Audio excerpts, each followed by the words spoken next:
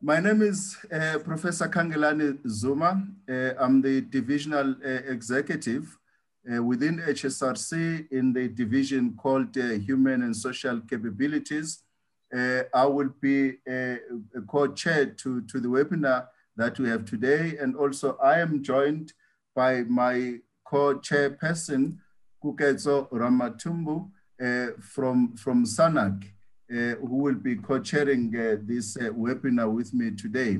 Maybe do you want to say something, Kuketso, before we start? Good morning, colleagues. A very good welcome to the AL Adolescents Living with HIV webinar. We hope to have a fruitful engagement with you. As Prof. Kangelani has already indicated, my name is Koketso Ratumbu, and I am the Adolescent Girls and Young Women's Ambassador at the SANAC Trust, and I look forward to having a fruitful engagement with you. Thank you. Thank you very much, Kuketso.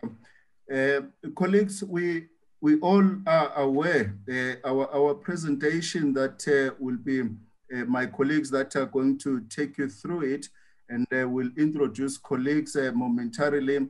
We are going to be listening to a presentation on living with HIV. What do we know about adolescents that are living with HIV? You all have received the program that a list of our colleagues who will be presenting will be introduced momentarily. We'll just introduce them just before they do their presentations. So we'll give a brief introduction to them. So you all have the program that will have Koketso, who will give us some opening remarks, and then I will come in to introduce my colleagues that will be doing the presentation. We'll listen to the key findings from the study. Then after that, we'll have discussants by Dr. Farid Abdullah, and then also after that, we'll have another discussant on relevance for planning and programming by Precious Mahokodi, who will also be introduced at a later stage. And then I will come back to handle the discussions as well as questions. Just some indication, colleagues, that if there are questions that colleagues would like to ask, we'll open up for those questions, but would like to encourage colleagues to use the chat platform to send questions there. And if they need to send questions to particular presenters, they're welcome to do so. Or they can send, if they have anonymous questions, they would like to anonymize themselves, they can send those questions to our host, it's Tabiso, who is operating the Zoom platform. Colleagues, just also to indicate that the webinar will be recorded, and I will take it that colleagues would consent to the recording. If they have objections, then they can indicate so. Otherwise, I take it that we've got a full consent from colleagues for the webinar to be recorded. So that is, in a nutshell, just briefly what is going to happen. And also, colleagues, just to really indicate that we are very excited to come to this point, especially looking at this important issue of HIV and AIDS among adolescents. We are all aware that the last decade has seen a significant progress globally and also nationally in response to responding to HIV and AIDS as a pandemic. We've seen great work that has been happening.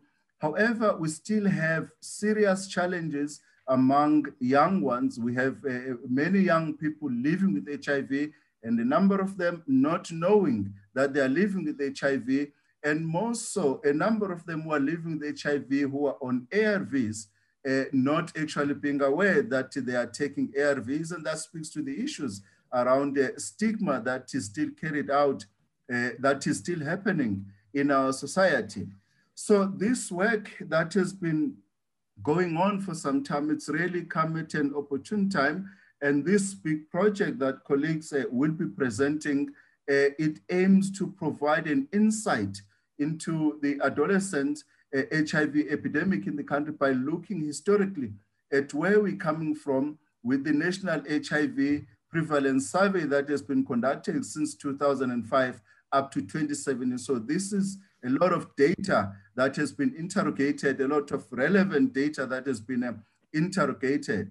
So the findings that you'll be listening to, they don't only look at quantitative data, but we also combine qualitative data from another work that is done by my colleagues who are in the Mzansi WACO study. So we are looking forward to getting knowledge and information about this wealth of data that has been collected. So without wasting time, I'm gonna give my colleague Kuketso, who has already been introduced, just to give some few remarks before we get into our presentation. Over to you, Kuketso. Thank you, Prof. As already indicated, my name is Koketso Ratumbu, and I would like to welcome you to the Adolescents Living with HIV webinar. And as I had already said as well, I sit at the SANEC Trust and am as well co-chairing today's engagement. So the purpose of today's engagement is to discuss the lived experiences of adolescents living with HIV, supported by the Human Science Research Council and the UCT's AIDS and Society Research Unit. The project aims to understand the context and lived experiences of adolescents aged 10 to 19 living with HIV in South Africa. This cohort is usually understudied, and therefore the need to identify the kinds of interventions available to their disposal is important, especially as we enter the fourth decade grappling with the HIV pandemic. To provide a bit of context, globally, more than 2 million adolescents are living with HIV, while many more are at risk of contracting HIV.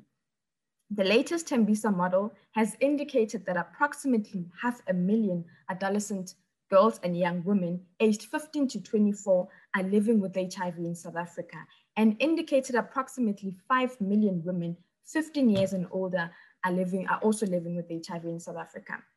While new HIV infections have fallen in the country by 18% since 2016, with an estimated 66,000 new infections in 2019, the situation of HIV infections among adolescent girls and young women still remains bleak.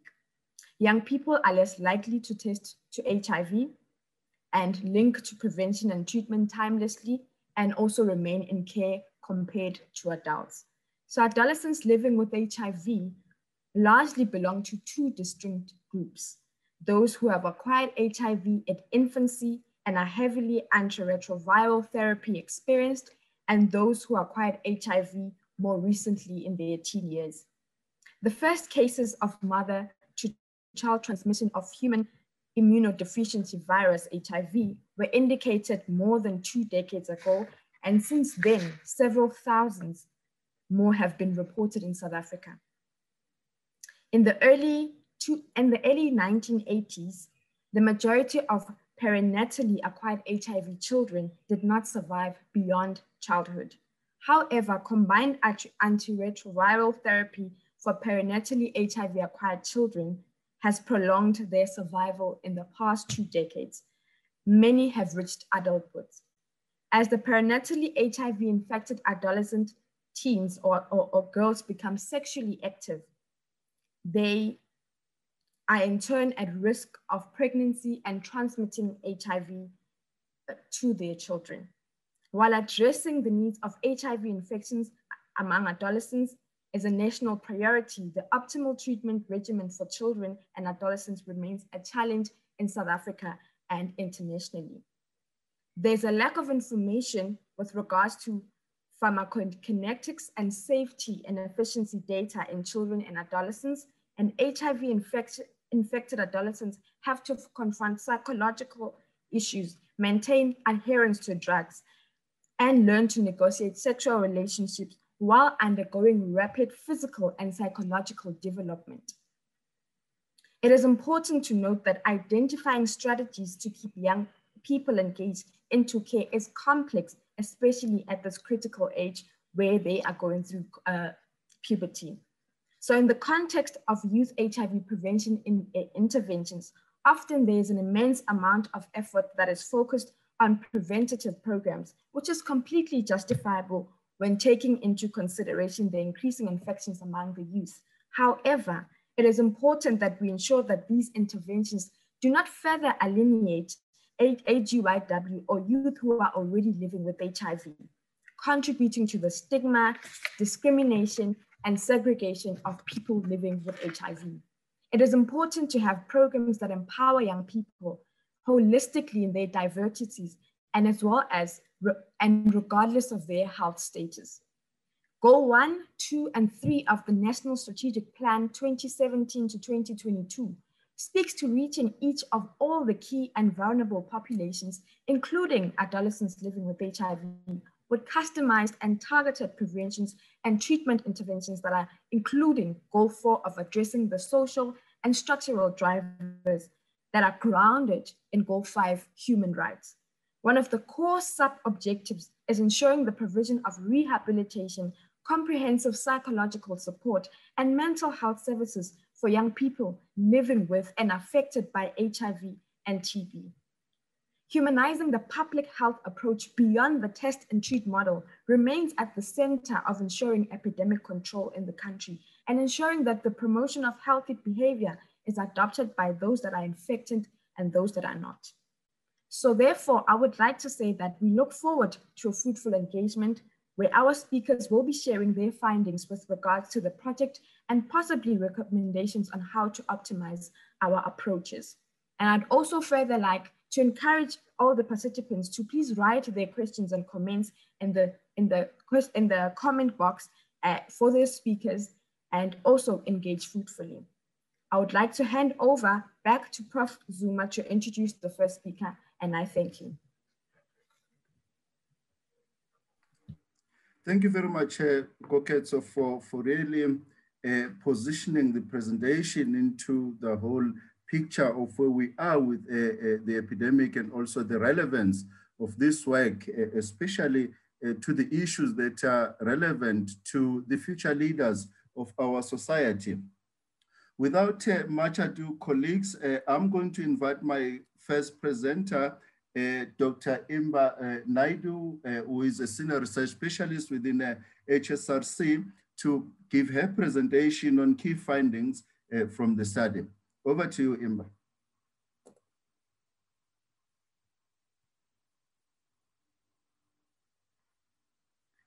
Imba. Morning, everyone. Thanks. I'm going to stop sharing my video so that I can continue. Thanks, Thabo. If you can project the slides.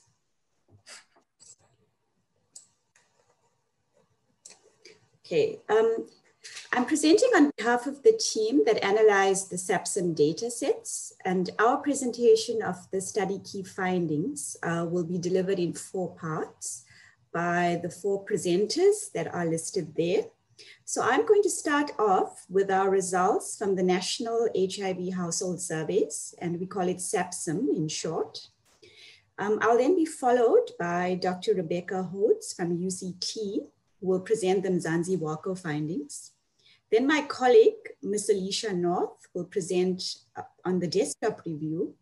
And finally, Dr. Nampumelelo Zungu will present the methods, summary, and recommendations of the study.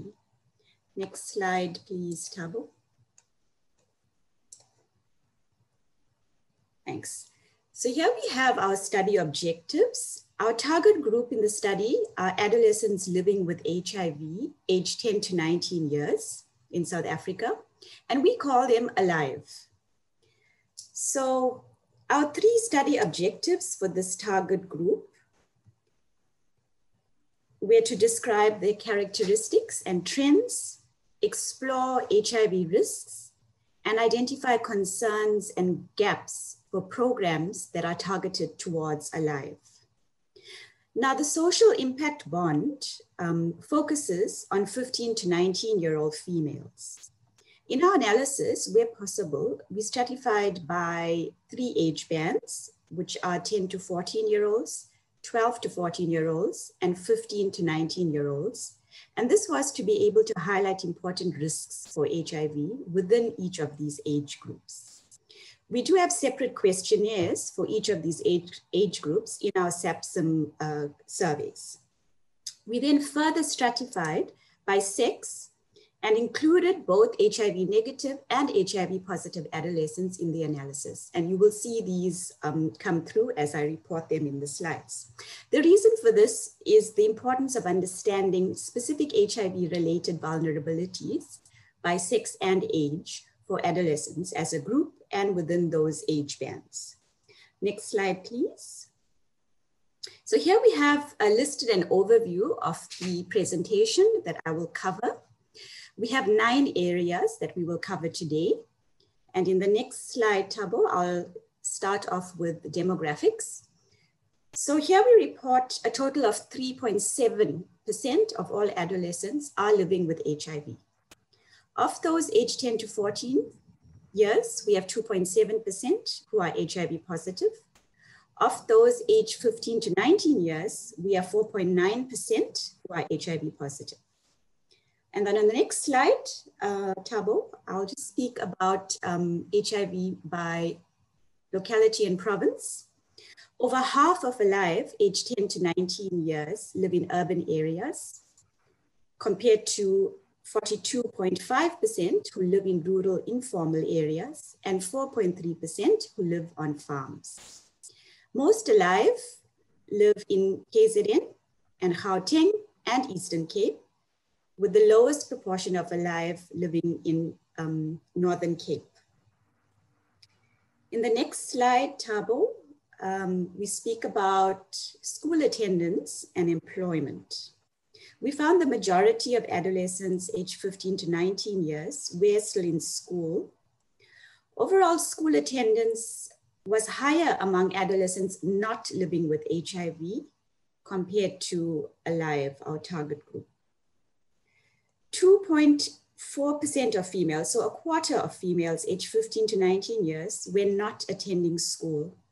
And among those females who were not attending school, we found 19% had not completed grade 12, whilst around 6% had completed grade 12, which is matric in South Africa. Among Alive, out of school, all males and nearly all females were not employed. Among those not living with HIV, 7.5% of males and 5.1% of females were employed. So much lower than those who were not employed. Next slide, please. So we report on disability and orphanhood. Our disability data are based on self-reports in SAPSIM. We found 1% of all 15 to 19-year-olds reported having a disability in our 2017 survey wave. For orphanhood, it's defined as having lost one or both parents. We looked at orphanhood between 2012 and the 2017 survey waves. The red bars in this graph are for 2012 and the blue bars are for 2017. So I'd like to draw your attention to the bars on the far left, where we found a decline in orphanhood among Alive from 55.7% in 2012 to 43.7% in 2017. If we then look at the next couple of bars, which talks to, sorry, previous slide, thanks, which talks to maternal orphanhood and paternal orphanhood, we see that maternal orphanhood declined slightly from 14.3% to 13.4%. However, for paternal orphanhood, there was an increase. So we had 17.4% in 2017 compared to 15.2%. The main decline in orphanhood was among those who had lost both their parents, so the double orphans, which was 26.2% in 2012 and nearly 13% in 2017. Okay, and now you can go to the next slide, please, Thabo. So here we have HIV prevalence among adolescents. For those aged 10 to 14 and 15 to 19 years, from 2005 to 2017, as well as the overall 10 to 19 age group.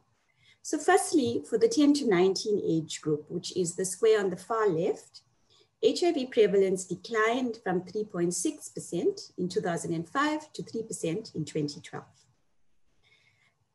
But then we had an increase to 3.7% in 2017. In all years, females aged 15 to 19 years had the highest HIV prevalence.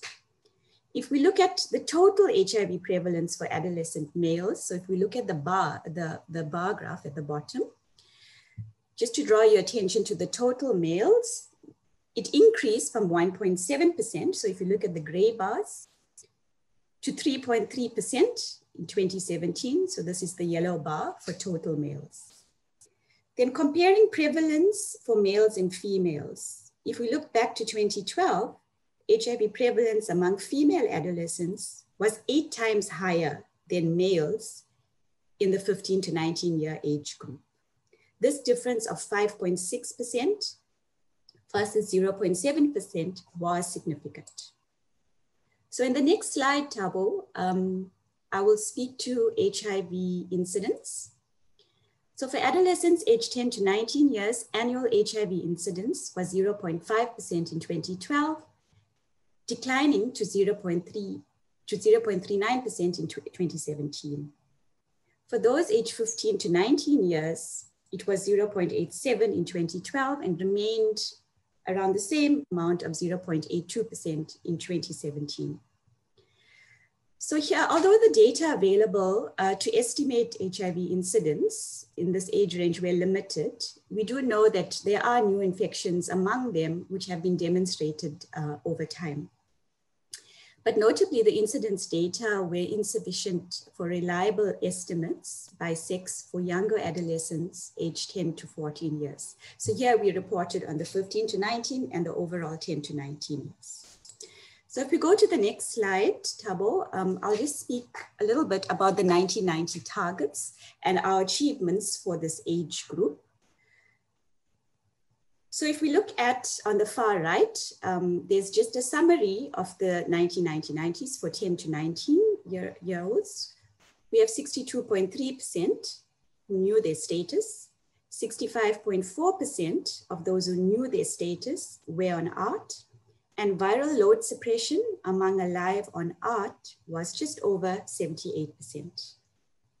So if we look at the first 90, which is the second set of bars from the left, significantly fewer 10 to 14 year olds. So if you draw your attention to the blue bar at 44.5%, these are 10 to 14 year olds who knew their status, and it was much lower than their older counterparts, 73.1% for the 15 to 19 year olds. So if we look at the third set of bars on that graph, which talks to the second 90, significantly more 10 to 14 year olds, 89.9% were on ART versus nearly 58% for 15 to 19 year olds who were on ART. And for the third 90, we can see on the far right that there were similar proportions of alive on ART were virally suppressed. So we'll then go to the next slide, which also talks to 1990 targets. Thanks, Thabo. But here we show the breakdown by sex, and we show our progress towards the 1990 targets. So we can see similar proportions of alive aged 10 to 19 years by sex knowing their status. We have 60.1% of males and nearly 64% of females. ART uptake was lower among females at 62% versus nearly 71% for males. However, among alive on ART, more females achieved viral load suppression at nearly 83% compared to males at 72%. However, these differences were non-significant. So we then used these proportions to calculate the gaps in achieving the 1990 targets for alive, 10 to 19 years by sex, which is what is presented there for males and females, males on the left, females on the right.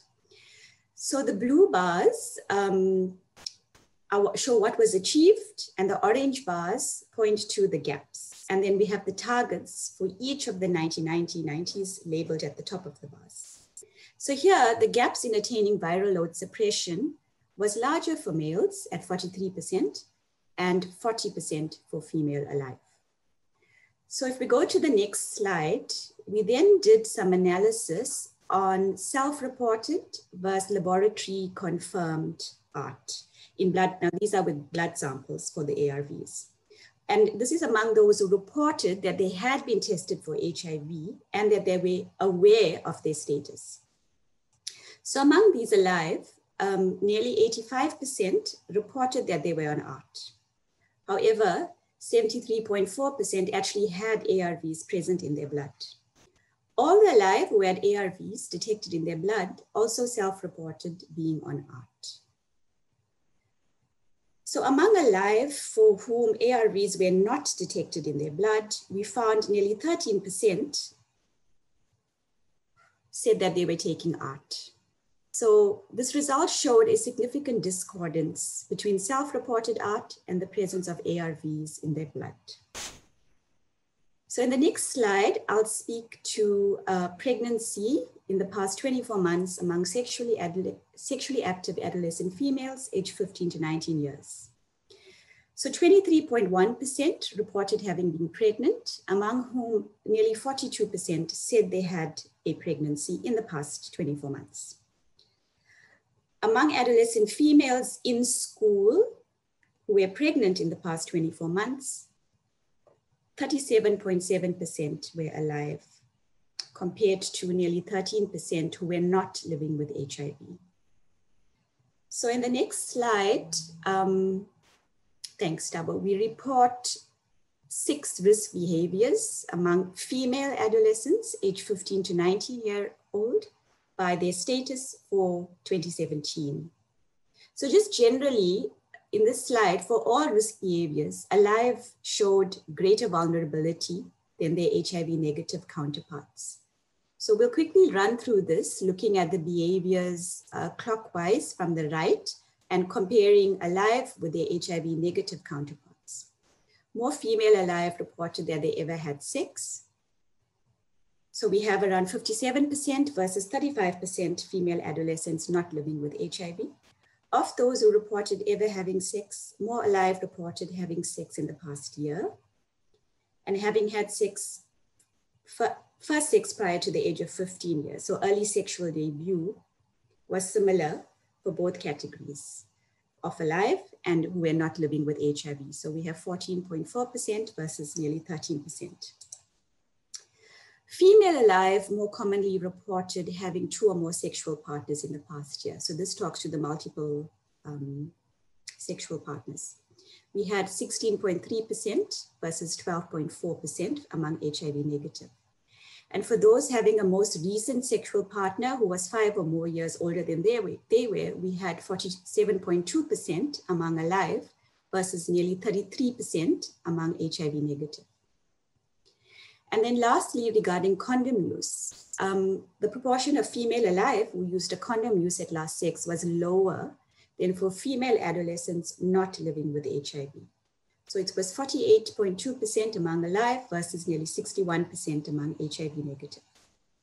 So I've just got a few more slides to go through. And the next one talks to our results for knowledge and myth rejection about HIV.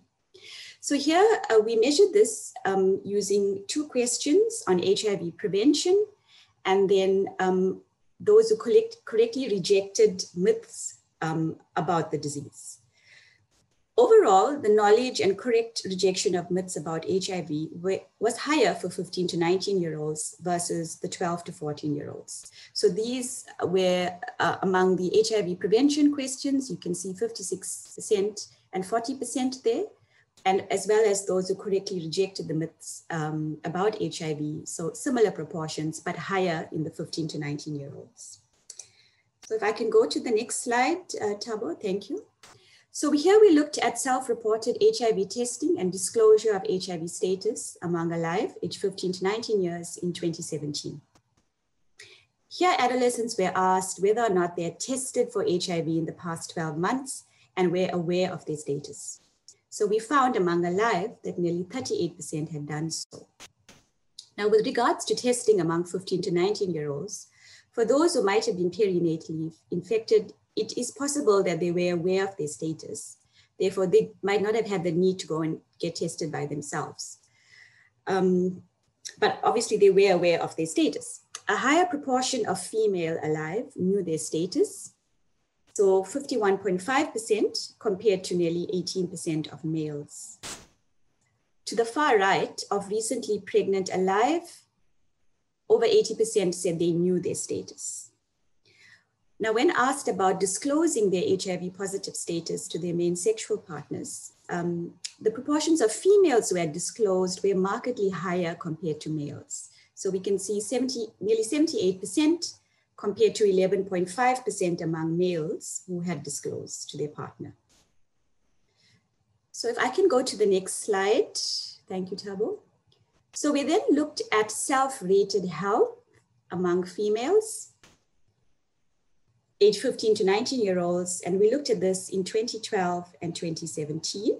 So the red bars are results for 2017 and the blue bars are the results for 2012. So we did see some improvement overall in the self-rated health status among females. To the far right, you can see we asked where do they usually obtain public health care, and the results were quite high for using government facilities for seeking health care. So if we move to the bars on the left-hand side, we noted some improvement among female alive for self-rated general health and hospitalization. So it went from 12.1% for self-rated health to 6.8% for those who said they had poor health. And hospitalization also went from 13.5% to 8.2%. And among those who were hospitalized for any illness in the past 12 months, we had 13.5% versus 8.2%. And sorry, when was the last time you went to see a healthcare provider? We had 57.2% versus 48%. So then lastly, we speak about psychological distress. Next slide, please, Thabo. So this we assessed for alive age 15 to 19 years for 2012 and 2017. So psychological distress, we measured using a matrix of questions regarding the experiences of anxiety and depressive disorders over the past month. And then we categorized these into lower distress and high distress based on a scoring system. So the blue bar shows the distress levels for 2012 and the red bars show the distress for 2017. If we look at the blue bars to the far right-hand side, in 2012, there were high levels of psychological distress. So if you look at the 31.2% among HIV positive 15 to 19-year-olds versus 16.1% among HIV negative 15 to 19-year-olds. If we then look at all the red bars for 2017, proportions of low and high distress levels were similar regardless of their HIV status. So this suggests there are overarching stresses among adolescents aged 15 to 19-year-olds. So with that, Chair, thank you very much. That's all from the SAPSM findings. Thank you. Thank you very much, Dr. Naidoo, for your presentation. We'll move on to our next speaker, Dr. Rebecca Hoods from University of Cape Town, who will be presenting to us the qualitative aspects related to the topic. Over to you, Dr. Hoods. Thank you, Prof. Zuma. I've just put my video on to say greetings to everyone, and I'm going to switch it off now as well. Okay. So being alive, what do we know about adolescents living with HIV in South Africa? And this was part of the project, the collaboration between HSRC and the Mzansi WACO team, which has a number of locations academically at the universities of Oxford and UCT. And during the course of the study, we had project offices in both East London and in King Williamstown in the Amatole district and the Buffalo City Metropolitan Municipality in the Eastern Cape. We've quite provocatively titled this component of the research to be adherence misfits, because a lot of what comes with adolescents' non-adherence to ART is the sense of irresponsibility and almost a kind of criminality or disobedience. So that's the provocative title. And what I'll be presenting to you are the different perspectives on ART defaulting among HIV positive adolescents, caregivers, and healthcare workers. So those three very important different components of people who are central to the care and the health and well-being of alive adolescents living with HIV. This is just an overview of the Mzansi Wakho study, which ran from 2013 to 2018. I think interesting to note here is that the study began with qualitative research. Often that either goes hands in hands or is aligned with the beginning or the onset of quantitative work. In order to understand the context and understand the young people we'd be working with, we began with a deep ethnography of young people and of our participants living in the Eastern Cape. And then for subsequent years, combined a range of research methods, participatory research, that's the purple block. We explored all kinds of different methods of engaging with adolescents on their own terms and using visual media, more performance media.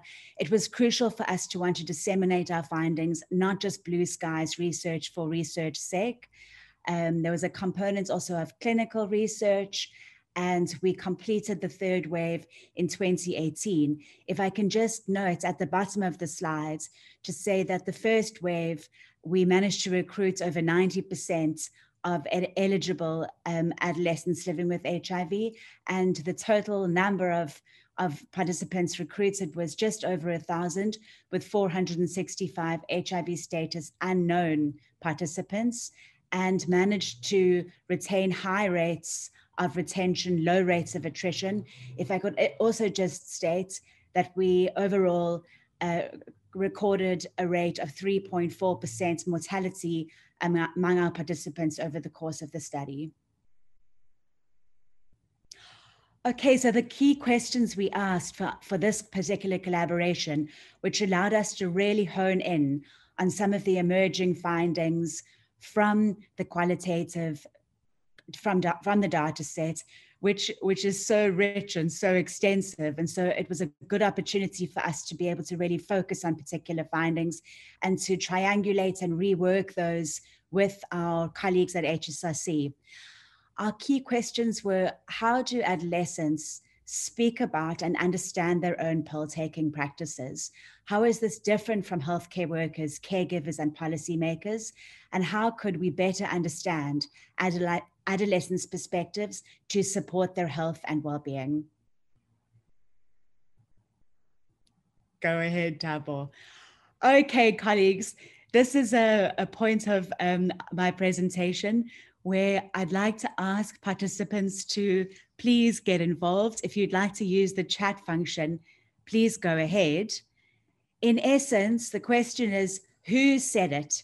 These are all people who are speaking about or describing non-compliance of adolescents on their antiretroviral treatment. So in essence, not taking the treatment as they were told to take it by healthcare workers or caregivers.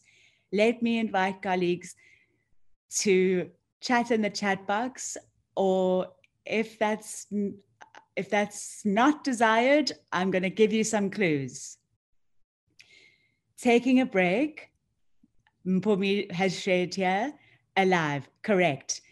The adolescents themselves spoke of explanations and descriptions like taking a break. Being naughty, certainly a healthcare worker or perhaps an adult caregiver. Defaulting, a healthcare worker, correct again Mpumi. And part-timing, an adolescent.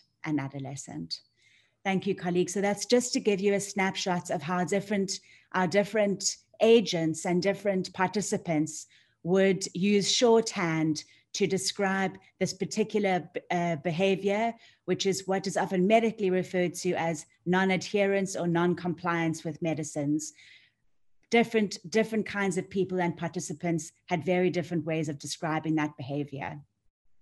Next slide, please, Thabo. Okay, so I'd like to talk you through some health workers' perspectives. I think I've filtered out our colleague's face, but you can see that she's doing something extremely familiar to all colleagues of healthcare workers working in facilities. She's writing out a register. If I could just note that this facility had 37 different registers. They had a register to keep track of the registers. So part of capturing this data and ensuring that it complies with monitoring and evaluation, commitments and contracts is a very substantial part of what healthcare workers are doing. And it can really sap resources, taking away their time from doing the job of actually consulting and treating and supporting patients. Healthcare workers, a lot of the healthcare workers that we worked with were healthcare workers who'd had experience of treating the HIV epidemic before public access to antiretroviral treatment. So they had endured what it was like to lose patients in what we call the era of mass deaths from AIDS in South Africa in the late 1990s, potentially the early 2000s. The national rollout for ART, of course, began in 2005. So nurses were delighted and uplifted by public access to ART, and were then conversely very, very down and disappointed when their HIV positive patients didn't take treatment as it was prescribed. They had really staunch hopes that once the pills were available, that patients would comply with them. And when patients did not, particularly young people with their whole lives ahead of them, they became very frustrated and often quite helpless, and also sometimes quite angry, because they would have to ultimately bear the brunt of when young people with viral rebound return to their facilities with opportunistic infections. So they often felt a sense of frustration, anger, powerlessness, and they had developed what we called the comply or die ultimatum, with very little time for treatment counseling. Often nurses would say to their adolescent patients, this is the ultimatum, either you comply to these drugs or you will die. And that messaging had very different kinds of impacts on adolescent patients, and often quite negative impacts. Next slide, please, Thabo. So these are the kinds of comments that we had from nurses.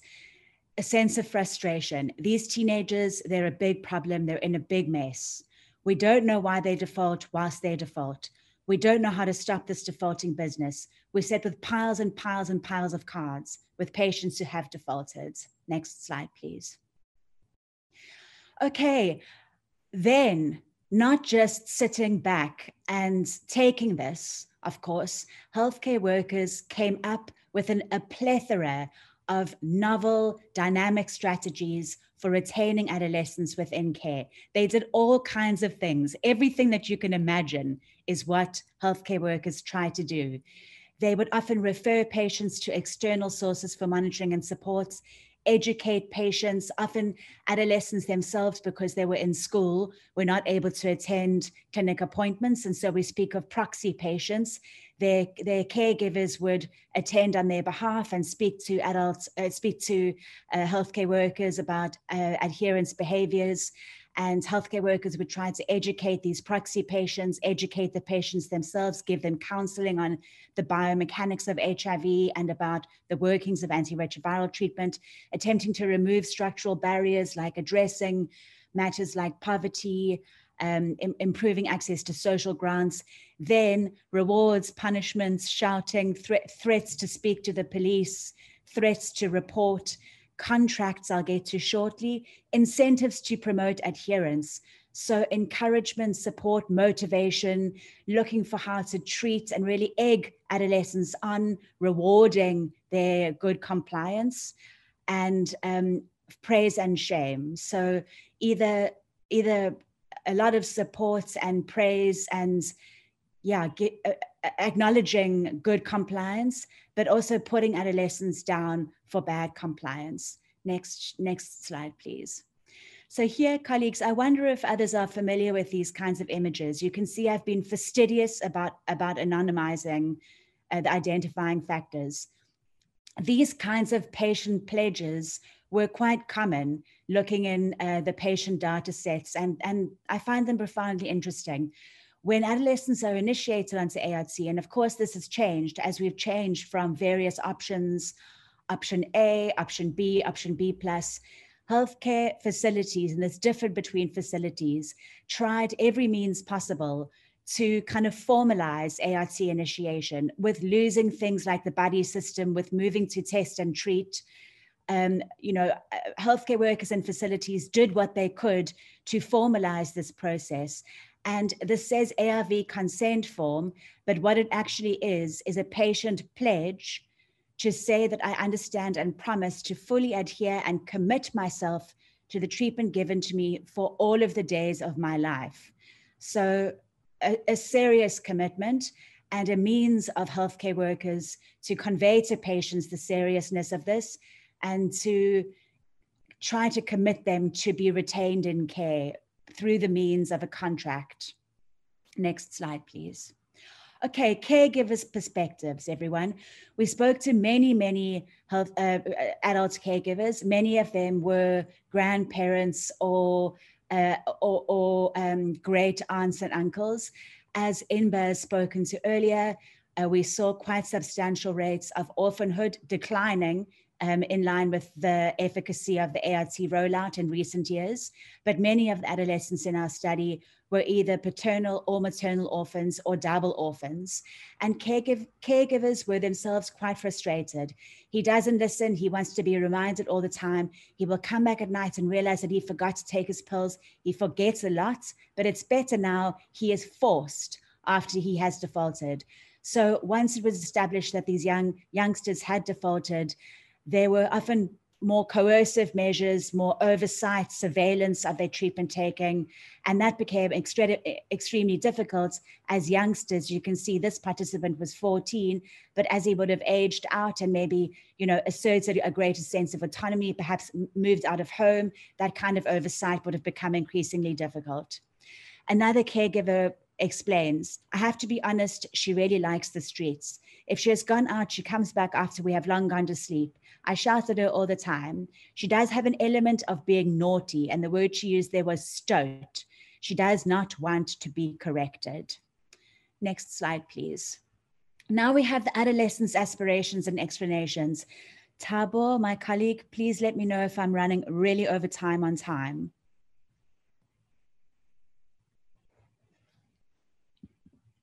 Noted. Thank you. It was especially interesting for us as researchers through parsing a very extensive qualitative data set. This was more than 2,000 hours of observations, interviews, and focus groups with young people living with HIV. In all of our interviews and focus groups and in all of our conversations, not a single adolescent used the term defaulting or non-compliance when they were describing their medicines taking practices. Also, they wanted to appear adherent. So of course, strong social desirability bias, even if they were not taking their pills. They wanted to avoid stigmatization and punishment, and they wanted to appear well-behaved. Don't we all want to appear well-behaved, good, moral, responsible people? That's our goal. We don't want to appear to be bringing shame on our families, being irresponsible, reckless, and risky people. When we were able to invite and, I don't want to say capture, but document admissions of imperfect adherence, often they were accidental. So an adolescent might explain how she would take ART one way in an interview, and in the self-same interview then speak of another way that she would be taking her medicine. So different accounts of medical taking within one and the self-same appointment. Multiple engagement, being asked in different ways, being asked in relation to other life challenges, so socio-structural conditions and difficulties like transport or stockouts, wishing to be normal and what that might mean for adolescents. And then the words that they used were things like taking a break or part-timing, distancing themselves from non-adherence.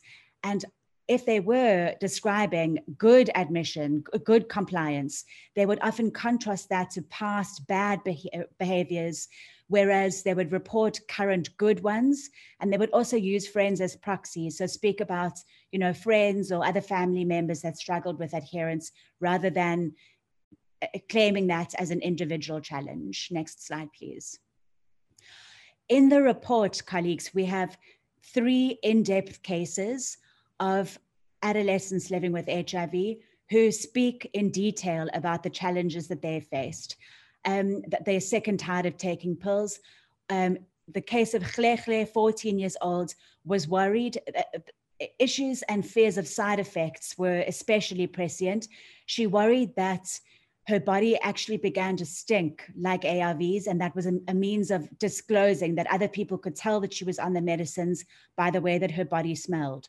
So there's a real policy recommendation for greater treatment literacy and for us to do more research and gather greater understandings about issues of side effects and how young people feel and believe that their status is being disclosed to merely on the basis of adhering to their medicines. Next slide, please. The case of Sandra, a 17-year-old girl living in Duncan Village. We have a picture of her in this image. She would speak of the free zone, which is of course what many adolescents want, maybe not so much the introverts, but the ambiverts and the extroverts.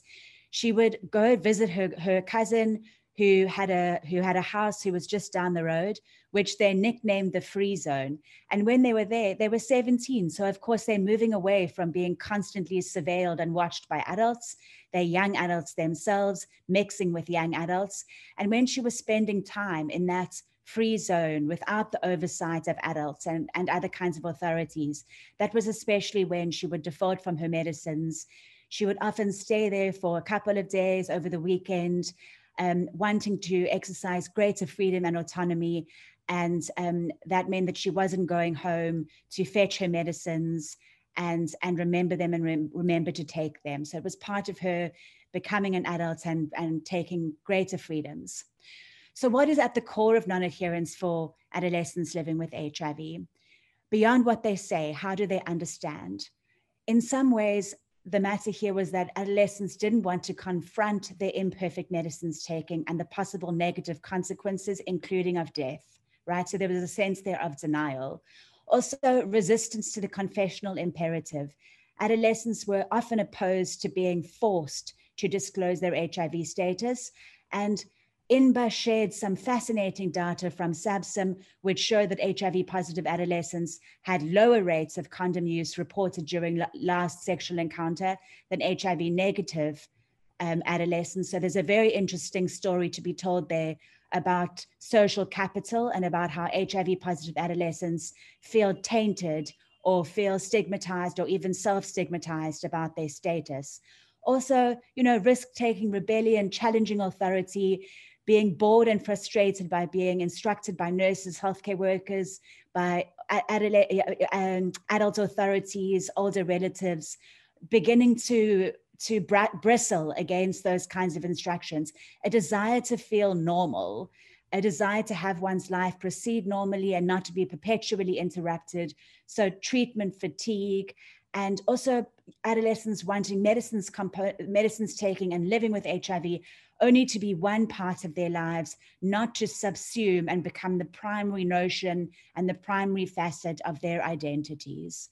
Thank you very much, colleagues, for listening to me, and I'm looking forward to any other questions or engagements. I'll hand over now to other colleagues.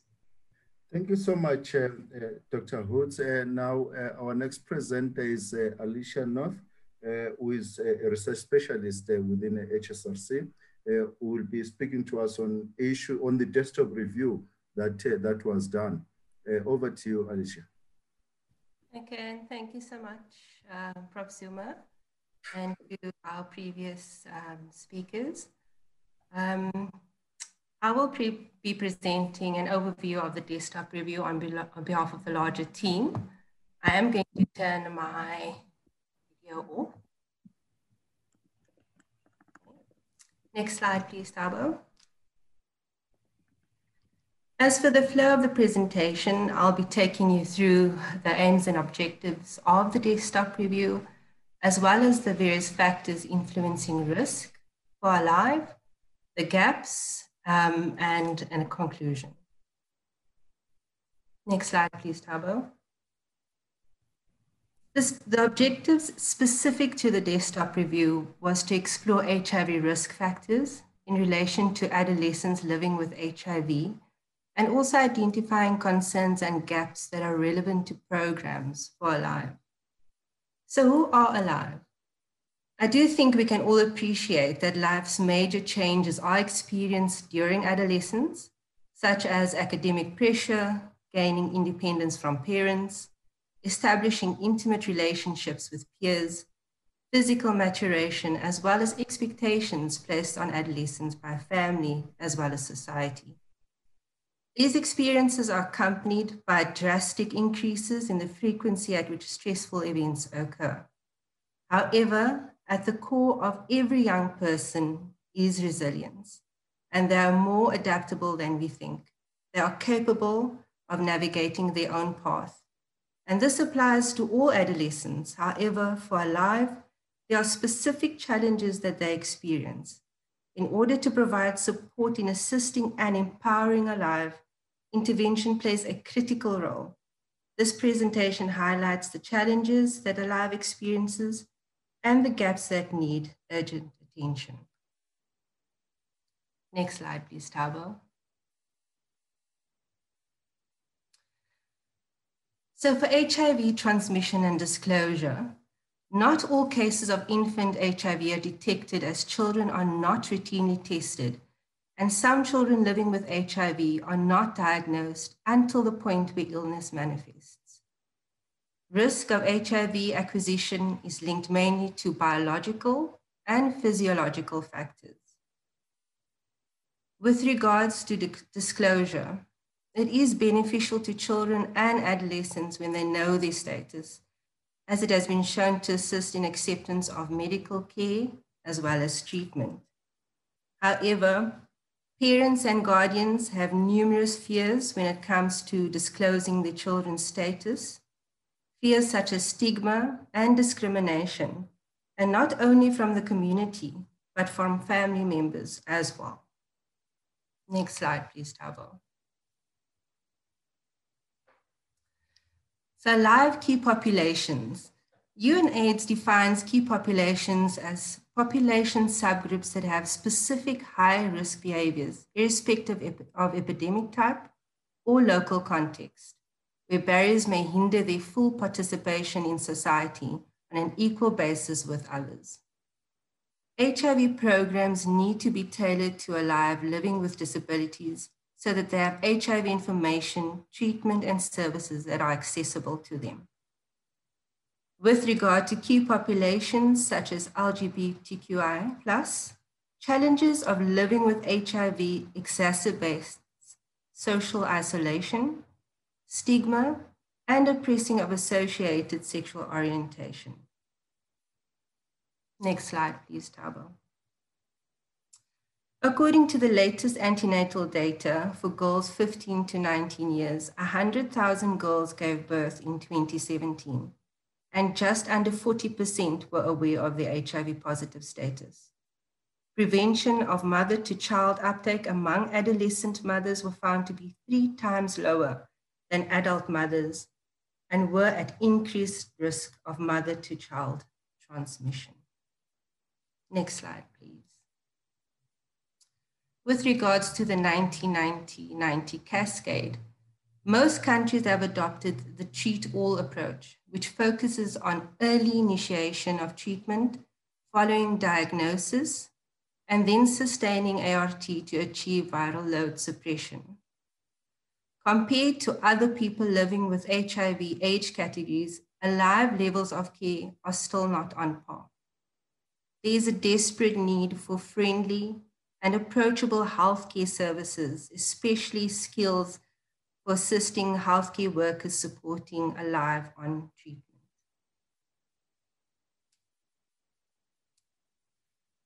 In South Africa, and we all are well aware that HIV-related knowledge among adolescents are low and decreasing, as presented by Dr. Naidu earlier, with reference to SAPSM data. The risks of acquiring STIs are considered to be high among adolescents, including ALIVE, as a product of early sexual debut, unprotected sex, lack of access to condoms, misassessment of personal risks, having multiple sexual partners, engaging in substance use, and substantially older sexual partners. With regards to mental health among ALIVE, high levels of psychological distress were reported for the age group 15 to 19 from SAPSM data 2012. Suicide rates are substantially high among adolescents, and high levels of depression, anxiety, and post-traumatic stress disorder was found among 14 to 15-year-old school attendees in a study that was conducted in Cape Town. It was also found that psychological distress symptoms were more commonly reported among ALIVE orphaned by AIDS compared to HIV negative or non-orphaned children. For substance use, it does place ALIVE at elevated risk, leading to unsafe sex as well as poor adherence to ART. Health information, screening, and drug education programs are essential in order to assist ALIVE with coping with stress they experience. Next slide, please, Thabo. South Africa is placed among the most violent countries in the world, and according to Safer Spaces, has one of the highest rates of rape. In a report by the South African Police 2018, it showed that there has been an increase of violence against children, which is associated with increased risk of infection. And at a population level, interventions that address the underpinning societal gender norms that perpetuate IPV against women and girls are critically needed. With regards to the gaps that our review had highlighted, currently much focus has been placed on the 1990-90 cascade. For ALIVE, much broader services are needed, which includes mental health, social support, social security, education, and training, as well as assistance in finding employment. In tailoring interventions according to a gendered response, it will allow adolescents to reflect their particular identity issues attached to their gender. For key populations, as well as young pregnant women encountering various obstacles, this needs to be addressed, especially with regards to access, treatment, and adherence to ART. Next slide, please. And in closing, a more holistic approach needs to be implemented in order to ensure that ALIVE live a full and normal life. A participatory, or at the minimum, a consultative approach to service provision and health research is needed. Thank you. I'll hand over to Dr. Zungu. Thank you so much, Alicia. Now, our next presenter is Dr. Zungu, a research director within HSRC, who will be speaking to us on summarizing the work that has been done and talking about recommendations and then the methods of how this work was done. Over to you, Dr. Zungu.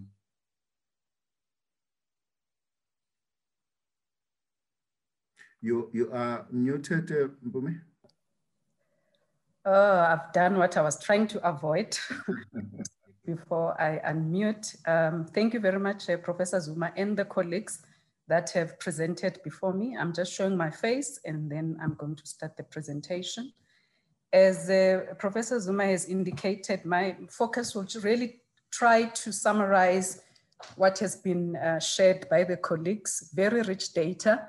And I think it's exciting to be able to bring, different methodologies together and have such a rich document. And that is what we set ourselves to do with the colleagues from the UCT who have been doing some of this work around adolescents living with HIV, and being able to go and mine our data sets from 2002, although we focused on 2005, has been something that the team has looked forward to, and we are really proud to be able to present this work.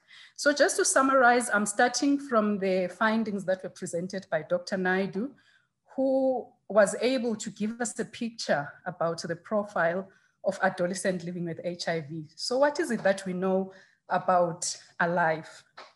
We know that 3.7% of adolescents in South Africa are living with HIV. We know that the majority of these happen to be African, and they are aged between 15 and 19 years, and they are adolescent girls, and they live in KwaZulu-Natal.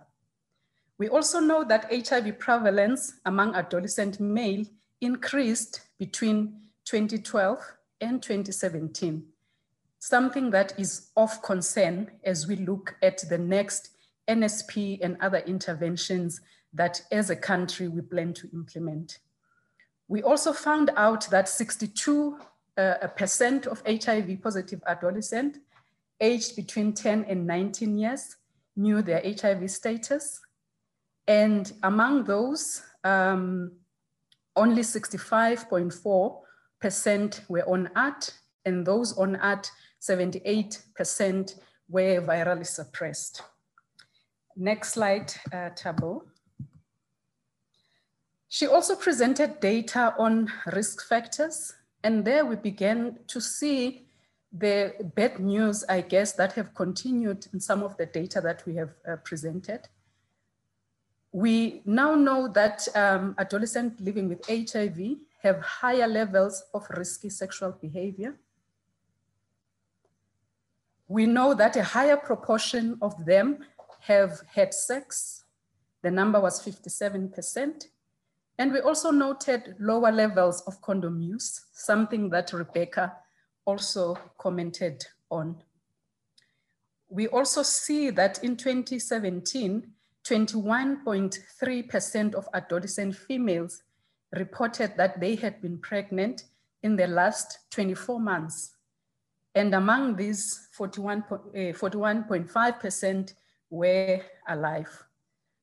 The two risk factors that we always focus on, that is multiple sexual partnerships and age-desperate sex, we also found that these relationships were higher among adolescents living with HIV.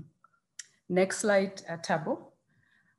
Data on schooling and employment gave us a glimpse of what happens at a school level. And there's been a lot of talk and studies around the need to keep especially young women at school longer. So education is a very key indicator that we have to track and ensure that our young people stay longer at school and they complete school. So what we know, which is a positive news, is that the majority of adolescents aged 15 and 19 were at school. That is a good thing. We also know that a higher proportion of ALIVE were not attending school when you compare them with the HIV negative counterparts. And to be specific, about 24.8% of females ALIVE, age 15 and 19, were not attending school, something that should concern us. Among those that were not at school, we also saw that 19% had not completed grade 12, and only 5.6% had completed grade 12. And if you move and look at the data for employment, so what has happened to those that are not at school? We also saw that almost all males, all females, and all males were not employed among those that were not at school. And if you look at the HIV negative counterparts, we find that 7.4% of males and 5.1% of females were employed among those that are not living with HIV. Next slide. Then we had my colleague, Rebecca, Dr. Hoods, who presented data on Mzansi Wako, very rich data. There is no way of doing it justice if I have to really summarize it. She highlighted perspectives from different actors and actors with the inverted commas, parents and guardians, healthcare workers, and also alive themselves. And in my reflection, I felt that I would want to focus on the alive and their perspective.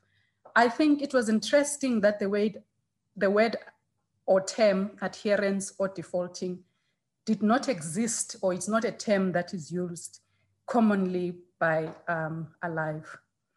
And the data also brought home that one has to look at non-adherence in context. You cannot separate it from the context where it occurs.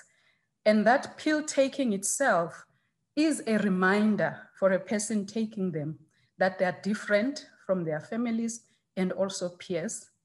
And that pill taking is framed within other priorities. And these are priorities that surround being a young person, being free, and worries about the impact of art on one's body and also development. Next slide, Thabo. Then the last presenter,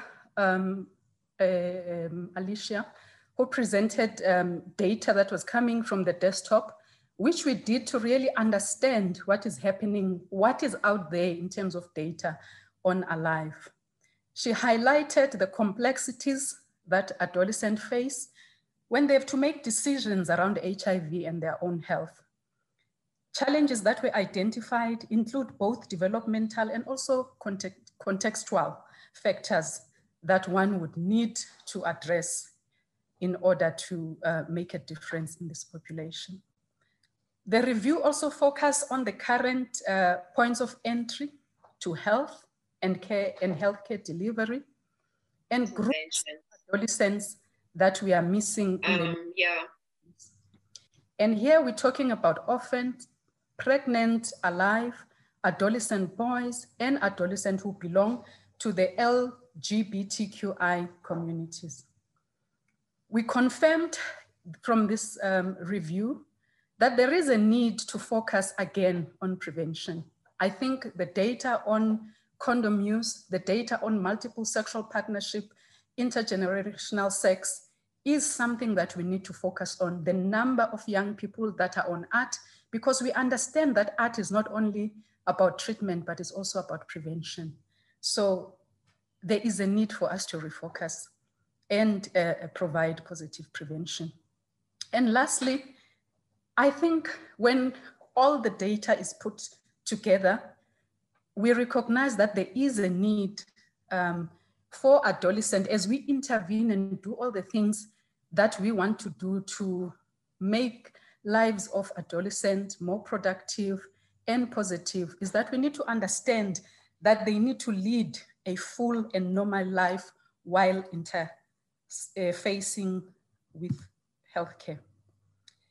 Now to recommendations. Next slide, Thabo. Our recommendations, are longer than what I'm able to present here. And in the interest of time, I just brought key ones. The rest will be in our report, which we are still finalizing, and we will make it available as soon as possible. And finalizing, I'm in the printing stage, not the writing stage.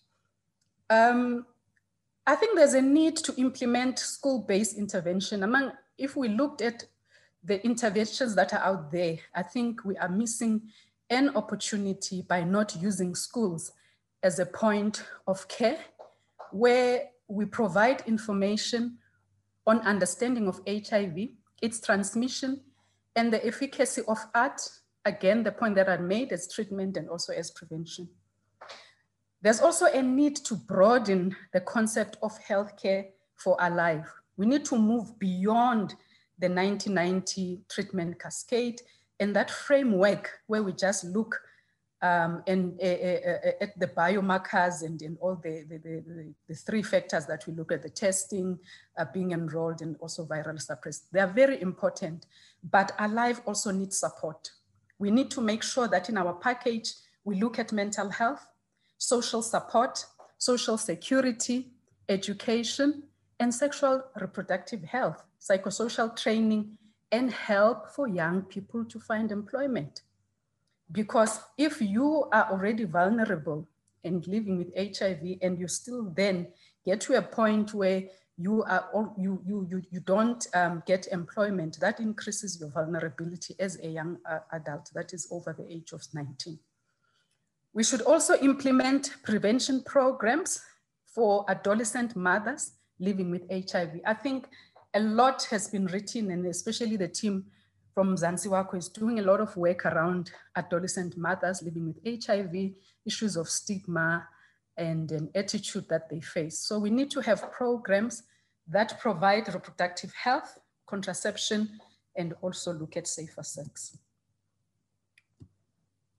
A lot was said about healthcare workers, and most of it very positive. I think the role of healthcare workers cannot be de-emphasized in how we are presenting this data and talking about them. But having said that, I think there is a need to provide support to healthcare workers. And this support would look at assessing their knowledge, personal views, attitudes, and behavior to improve the responses to the needs of adolescents living with HIV. We need holistic approaches. Our speaker who opened the session talked about holistic approaches for programming for all adolescents, especially looking at gender issues. I don't think we are doing enough in that area, and we need to do that because it also talks to socialization, which I'll talk to a little bit later. We also need to develop strategies and programs to support Alive at school and those that are not at school.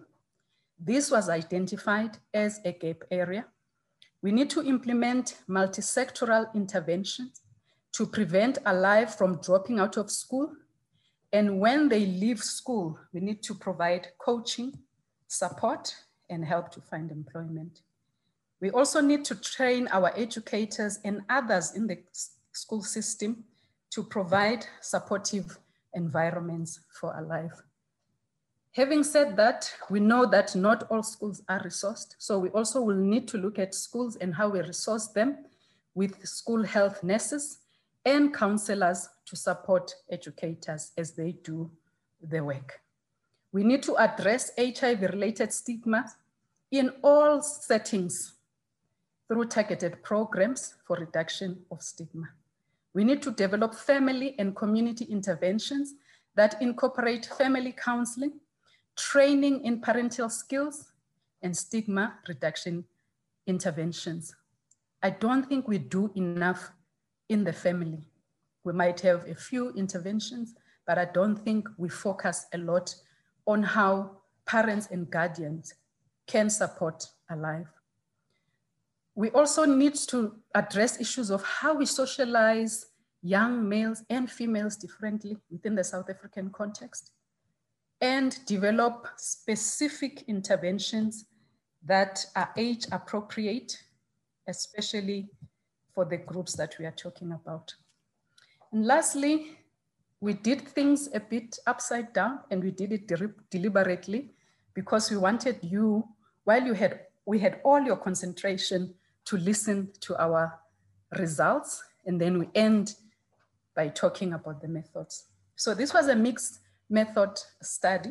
We used an approach where we had 3 different components, and the first component used existing data set at the HSRC of our HIV prevalence survey that has been conducted from 2002, but we only used the data set from 2005 to 2017. And you heard Dr. Hoods present about Mzansi Wakho. We also used their longitudinal study data set on medicines taking and sexual health among Alive. And lastly, Alicia presented a literature review, which helped to contextualize what we have been doing. Obviously, the lens was sub-Saharan Africa, but the emphasis was really on South Africa. Next slide.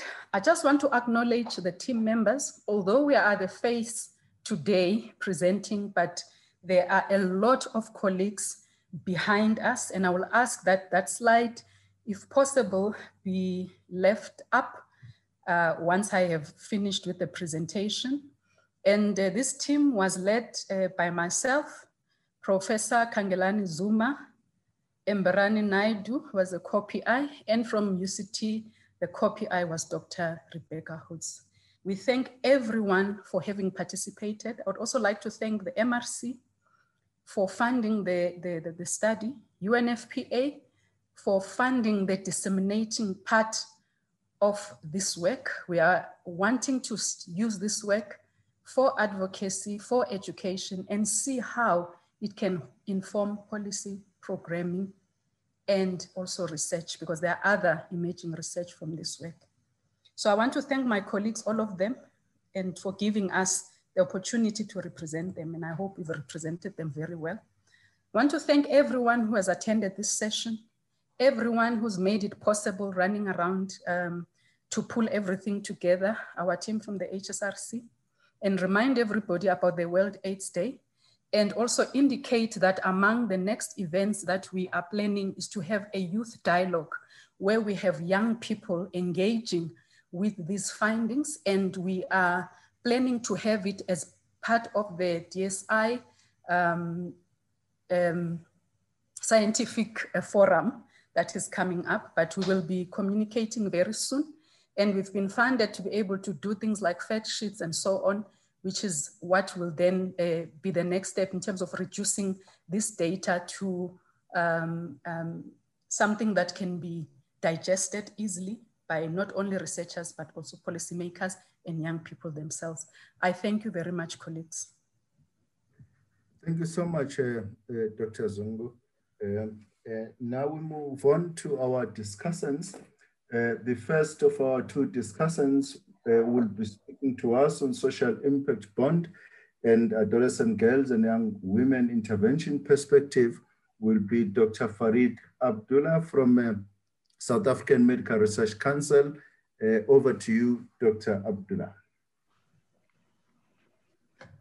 Thank you very much.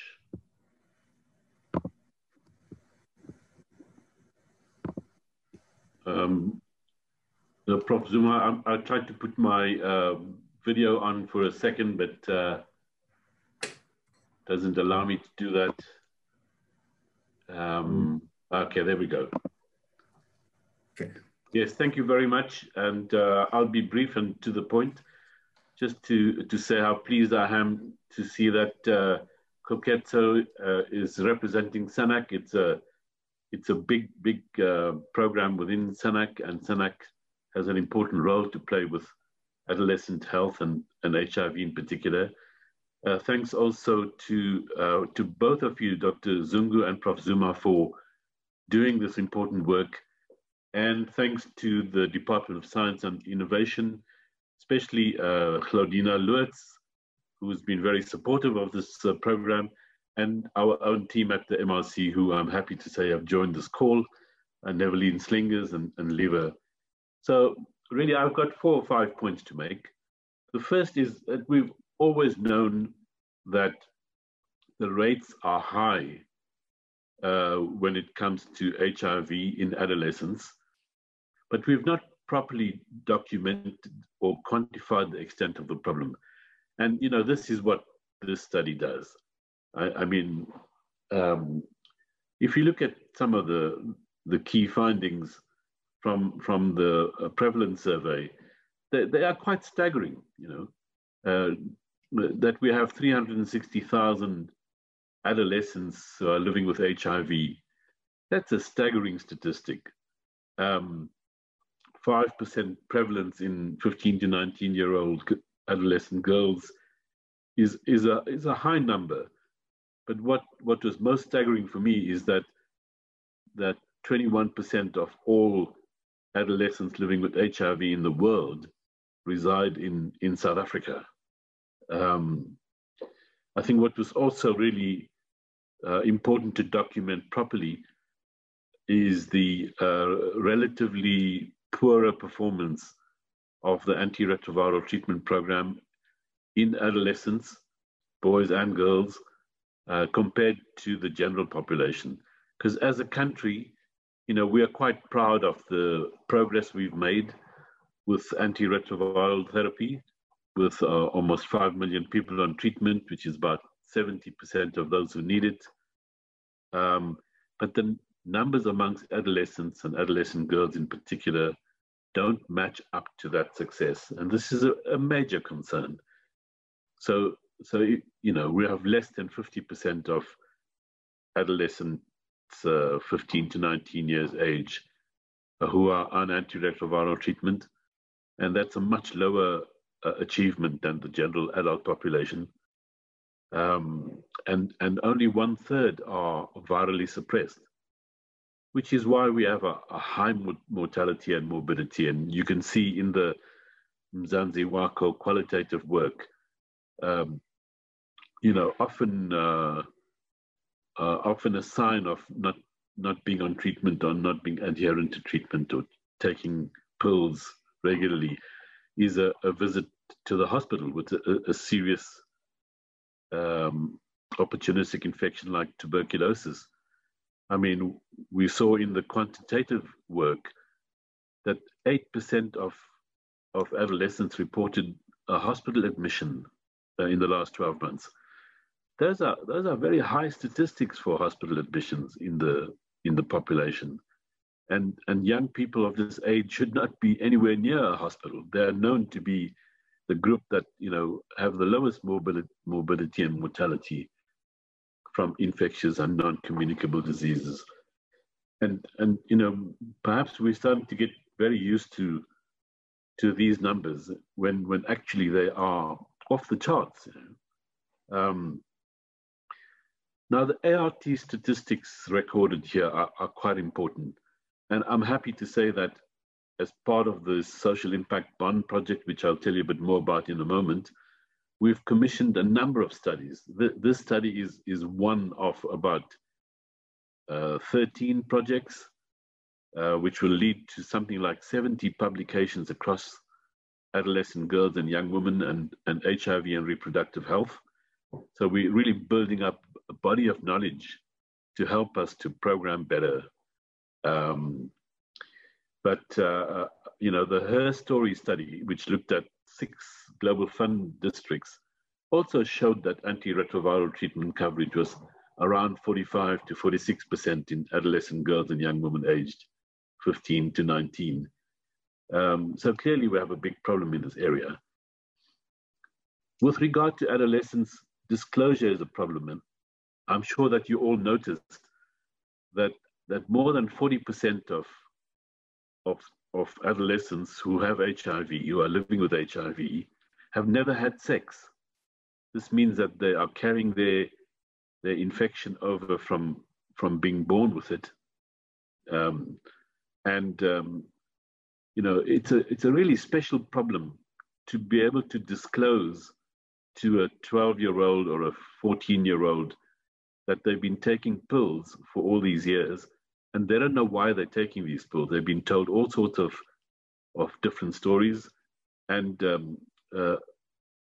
sort of a thoughtless disclosure to say, oh, but you have HIV, that's why you're taking these pills, is a major crisis for an adolescent. And there are special guidelines for disclosing to adolescents, and only 3 or 4 places in the country have the expertise to disclose to adolescents.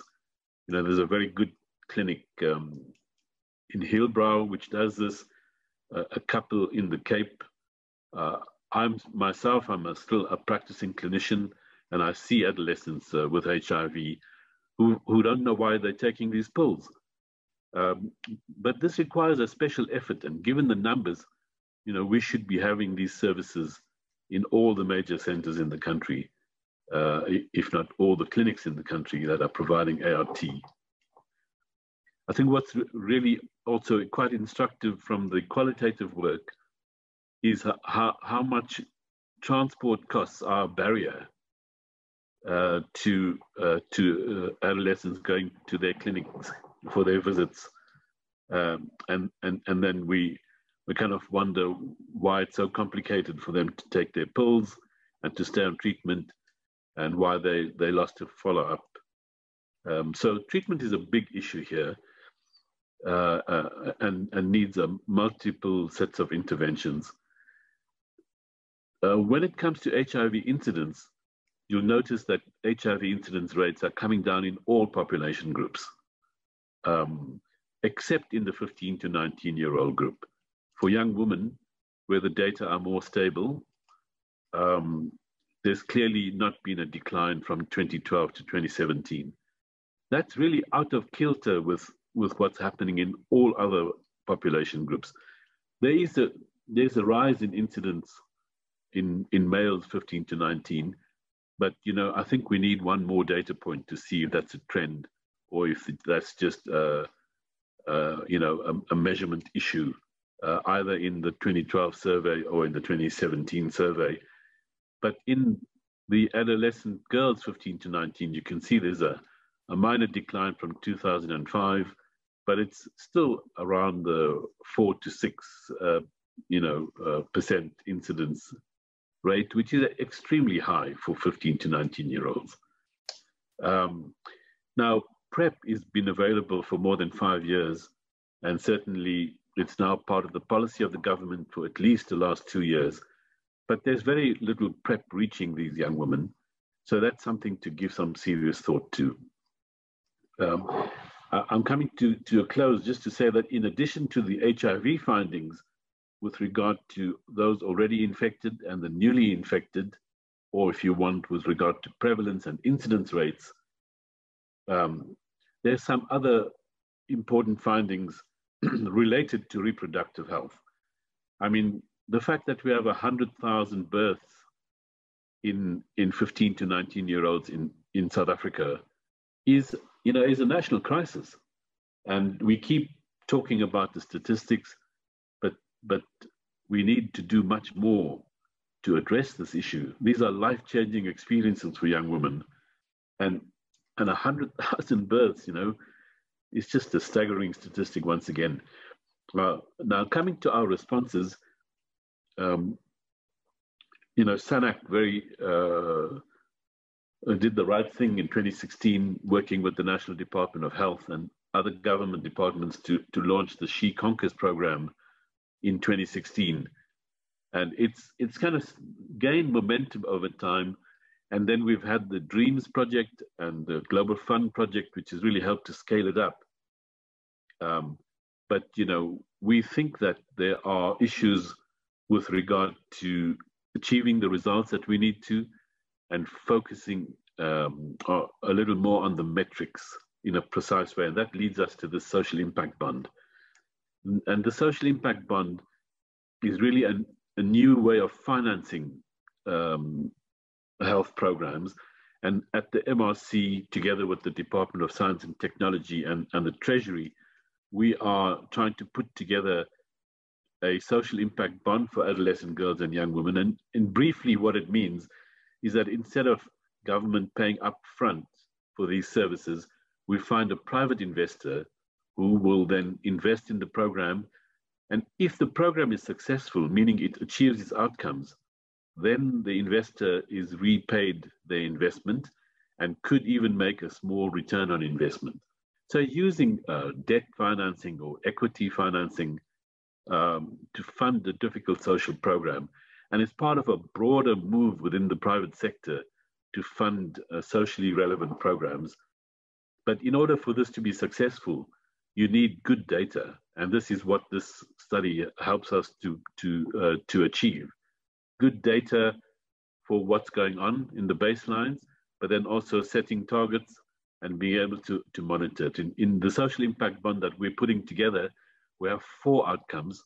One is to reduce HIV incidence through PrEP.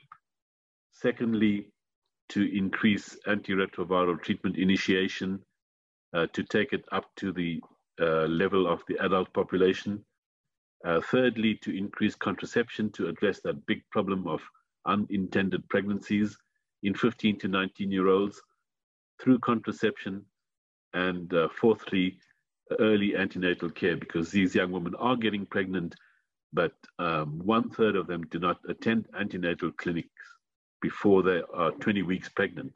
That's a huge problem for maternal health, and it needs to be addressed to it. So I'll stop there just to say thank you once again as part of putting together all these new programs, of which we hope the Social Impact Bond will be yet another attempt to address this long-standing problem in South Africa.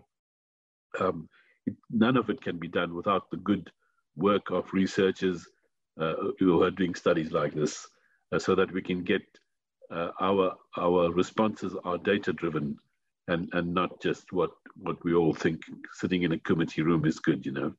So I'll stop there, Professor Kangelani Zuma, and thank the whole team once again, both from HSRC and UCT. And I'm looking forward to your comments on what I've said. Thank you. Thank you so much, Dr. Abdullah. And indeed, thanks a lot again for the continued support that you've provided to this work. Now, our next discussant to be speaking to us on relevance for planning, programming, and policy will be Precious Mafokodi from UNFPA. Over to you, Precious. Thank you, Professor Kangelani, and thank you to HSRC for really presenting us with such rich data. Okay, I'm trying to put on my video. Okay, there, okay. This certainly does provide us with very good insights in terms of what my role is here is really on looking at what this means in terms of relevance for planning, programming, and policy. I think where we need to start maybe is looking at the global context where we are. HIV remains one of the top causes of death among adolescents globally.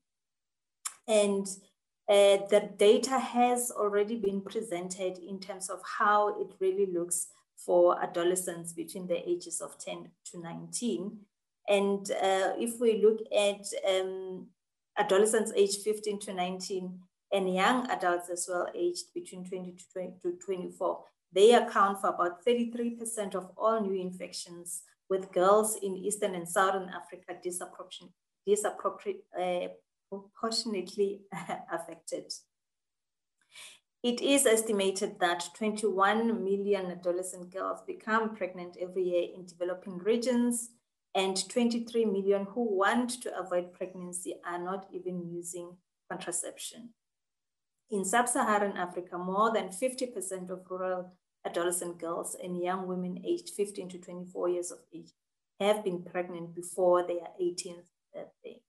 So these are presenting really concerning statistics in terms of where we sit with the problem in our country as well, and being one of the highest countries with infection rates and prevalence rates on HIV. Now, turning on to the legislative and policy framework. South Africa is one of the most progressive, as we all know, in terms of legislative and policy framework. Where we have problems is we have always encountered implementation of the policies that we have developed.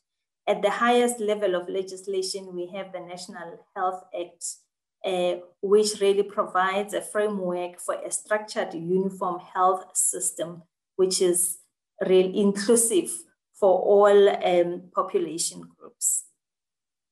We look at the National Development Plan and Vision 2020 and look at Goal 7, which stipulates universal access to sexual and reproductive health care services, including family planning, information and education, and the integration of reproductive health into national strategies.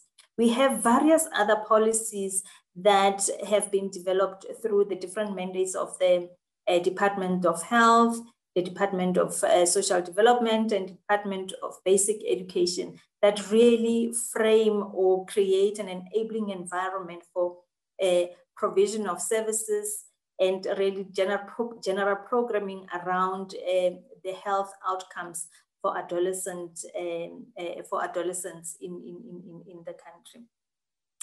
There we have also the National Strategic Plan on HIV and TB and STIs, which is currently coming under review. And these insights from this research, from this study, are really providing us with great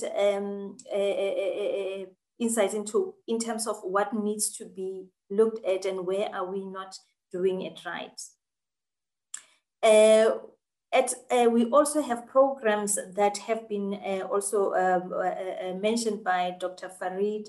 We had the She Conquers campaign, and which now is had its evaluation and looking at its impact and how has it really impacted, and has it really been inclusive of adolescents and young people? Has it achieved its objectives? And what are we learning from campaigns such as that? And there is also planning for a follow-on campaign that is taking recommendations that are coming from the evaluation of the She Conquers campaign, which provides further context then for looking at also including and being more specific on the needs and priorities of adolescents living with HIV. At a broader level, South Africa is a co-signatory as well to the East and Southern Africa commitment, the ESA commitment, which really looks at the sexual and reproductive health and rights of adolescents and young people in the region and the challenges that they are faced with, which include unintended pregnancies, HIV, sexually transmitted infections, gender-based violence, child marriage, discrimination and low access to quality-friendly health services, and which could also undermine education opportunities, especially for girls, and affect future health and opportunities that are there. So these are really the framework and the environment at a legislative and policy level that sets the ground for programming and planning, rather starting with planning and then programming for that is targeted and tailored for the needs of adolescents living with HIV.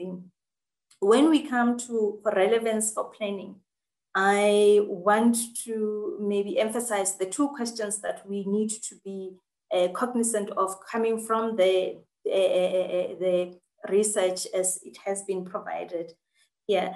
It's the first one being to what extent are the interests, the voices and priorities of adolescents and young people taken into consideration in planning and implementation of the interventions? And also the second question, looking at what are the approaches that are employed to reach adolescents living with HIV. Clearly, what we are seeing from what has been presented is that we need to have in planning, an understanding of the complexities that adolescents face at this developmental stage. It has been acknowledged in the research, and also some of the findings are looking at, that constant edge or rather that need at this stage for autonomy, for independence, for fitting in. And when you are finding yourself as an adolescent living with HIV, having to be on treatment every day and what it requires, the adherence can really become a frustrating issue for a young person. So when we do planning, we need to really look at what are the needs of, what is this developmental stage telling us, and what do we learn from it, and how do we tailor-make interventions looking at this stage. What we also need to consider in the planning is that adolescents living with HIV are not a homogeneous group. We are talking about there are two groups, 10 to 14 years, and then the 15 to 19 years cohorts. It is very concerning that we have 10 to 14 years cohort that there are many gaps in terms of understanding the needs and what kind of interventions are needed for this cohort. A lot of issues come up when you are looking at planning for this, because it's more as well legal issues in terms of at what point is the young person infected? Is it from birth, or if it's at the stage where, you know, they were infected while they were already born? Then there are issues that we need to consider and say, what are the things, what are the protective factors that we are providing, and what are the follow-ons for providing these protective and prevention strategies for this cohort of 10 to 14 years. Prevention strategies need to start early on, this is what the research is telling us, that, you know, if you look at 10 to 14, most programs are starting, plans are beginning at 15, interventions are targeting 15 to 19-year-olds. But this cohort, there is a serious gap that we are realizing, and we need to start looking and planning for this age group, and also being very tailored in the approach that we have, because it is also not a homogeneous group, as I said, and also understand the intersectionality of issues that are presented across all the age groups within the adolescence stage. You know, we also need to look at strategies and programs in planning that are supporting adolescents living with HIV who are out of school. Much of the programs are more planned towards a captive audience, which is more within school, and we do and acknowledge that school is a protective factor. But we also need to look at those who are out of school, as the data that has been presented now is showing that, you know, most of the adolescents living with HIV are not even in school or have not completed grade 12 as was presented. How do we prioritize and plan interventions for those young people? What approaches are we employing to reach those adolescents in those instances as well? We also need to be cognizant of what the issues that they are confronted with, which including learning new skills, negotiating condom use, real or perceived stigma and discrimination, and the need to be able to earn money. These are some of the needs that we need to be looking at when we are planning programming for young people living with HIV. We also, more importantly as well, need to look at the socioeconomic drivers, as one of the presenters mentioned earlier, that predispose adolescents to risky behaviors, and also adolescents living with HIV.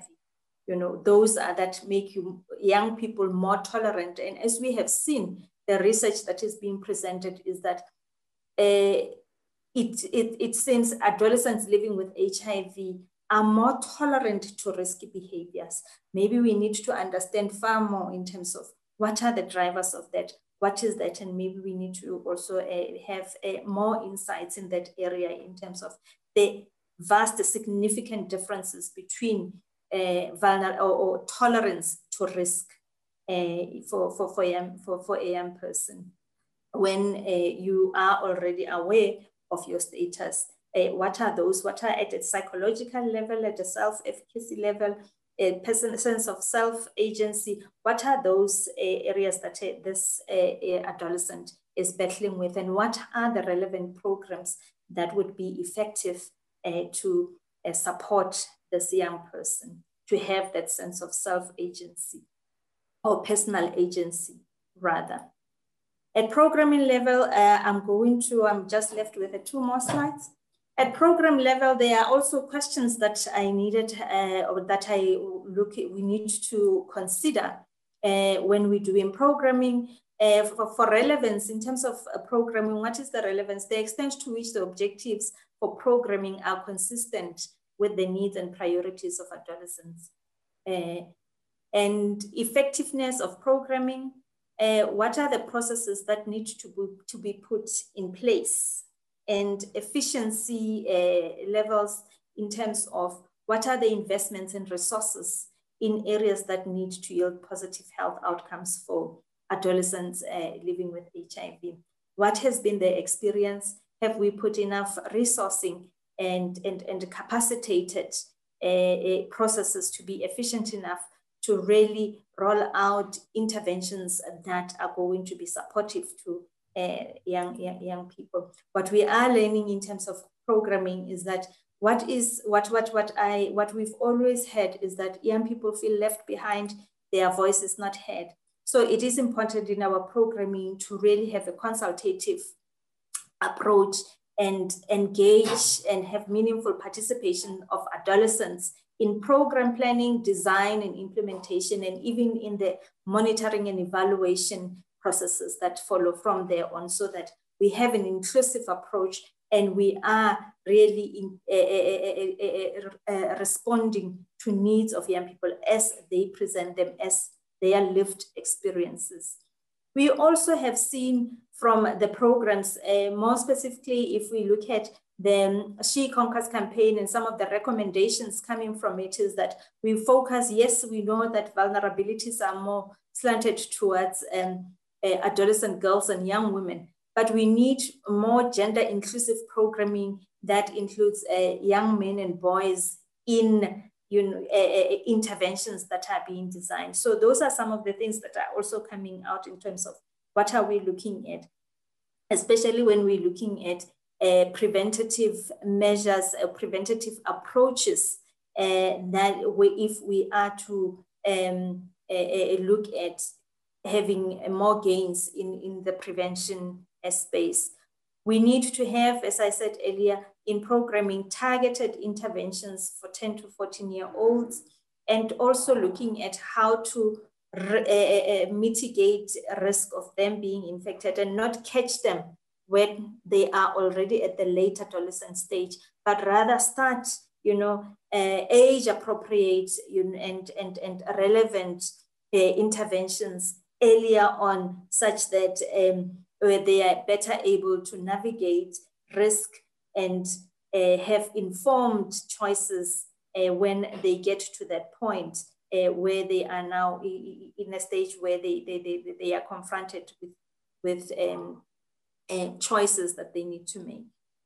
We also need to look at, Mpumi also made this in the recommendations, that we need to look at providing or strengthening programs within school, because we know that school is a protective environment, and the research has also shown us what that the self-efficacy of being in school and how that prolongs, or rather the longer a young person stays in school, the better chances of better positive health outcomes. We need to look at programs such as comprehensive sexuality education that can really assist in an increase on uptake of HIV and SRHR services. We also need to look at capacity building for community actors, what we would rather call community actors.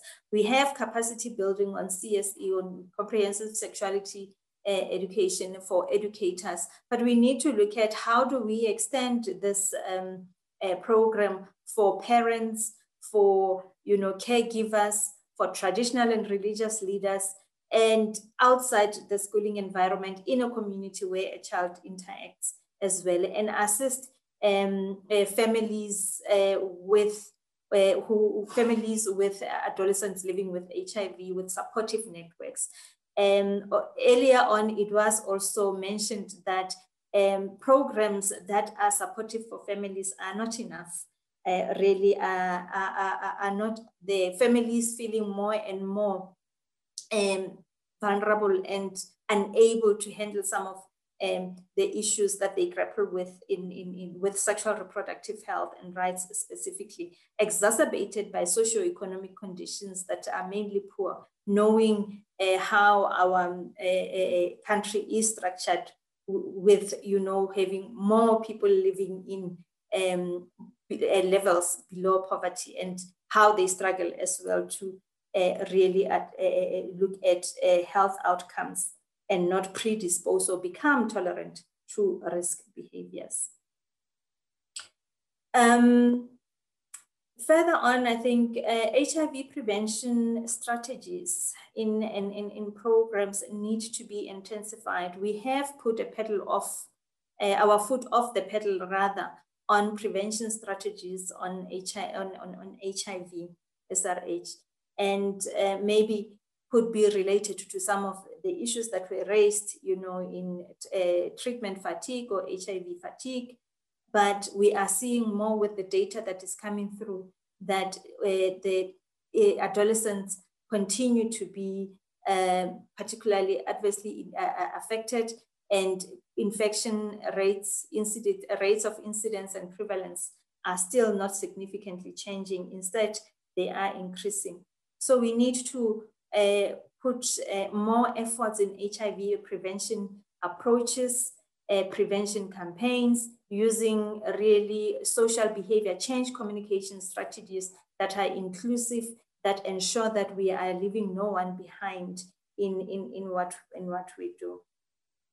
Just to summarize really what in programming for adolescents living with HIV, the first is to place adolescents at the center of action, that they need to be included, they need to be part, and they need to be heard as well, and feel that they are part of creating solutions. We need to deliver intentional multi-sectoral programs that are inclusive. Mo was also presented earlier about holistic programs. So that is what we need to do. It has to be intentional, it has to be multi-sectoral.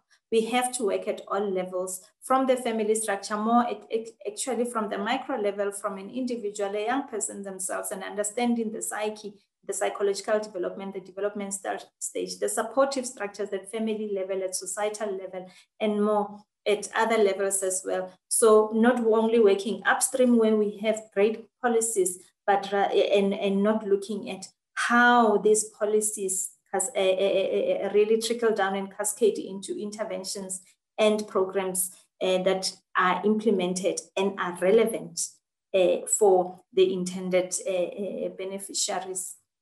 We need to have inclusive approaches for boys and men to tackle issues of gender inequality, discrimination, and GBV, as most of the issues we know these are one of the key drivers of HIV infections. And we also need to still look at specific risks and barriers that young adolescent girls and young women are faced with. I like what Mpumi also presented in terms of a recommendation, and she already alluded to a package of services that adolescent living with HIV that needs to be considered, which should be including mental health, SRH, and sexual reproductive and health and rights issues, psychosocial support, and issues of psychosocial support and mental health are one of the key programmatic areas that are not really doing really well, and where there is a need for really those interventions and programming around that to be intensified. We need to look at social security programs. We need to look at education and training, and we really need to look at economic empowerment interventions that adolescents living with HIV would need. In conclusion, UNFPA is contributing through its programming and support to a government at various levels. At the center of UNFPA's mandate is really ensuring that youth development agenda is strengthened. And we place youth, we understand that adolescents and young people are diverse, and must actively be actively engaged at the center and the design of useful integrated HIV and SRHR responses for both in and out of school youth. We have a flagship program which is called the Safeguard Young People Program, which focuses on adolescents and youth SRHR. This is a regional program of UNFPA. South Africa is one of the countries that is also implementing this program. It focuses really on empowerment of adolescents and young people aged 10 to 24 to protect themselves from sexually transmitted infections, including HIV, unwanted pregnancies, unsafe abortions, early marriages, gender-based violence, and harmful cultural practices, also promoting gender equitable norms and protective behaviors. It is an evidence-based programming, much as we're supporting at an upstream level, at policy level. We also have focus provinces and districts where programs are implemented through implementing partners, through government partners, really to look at, to create evidence for scale up and to really create lessons for national scale up of those programs. And for long-term adolescent sexual reproductive health programming. Some of these programs or interventions that UNFPA have supported include at national level, which is upstream level in terms of advocacy and policy dialogue.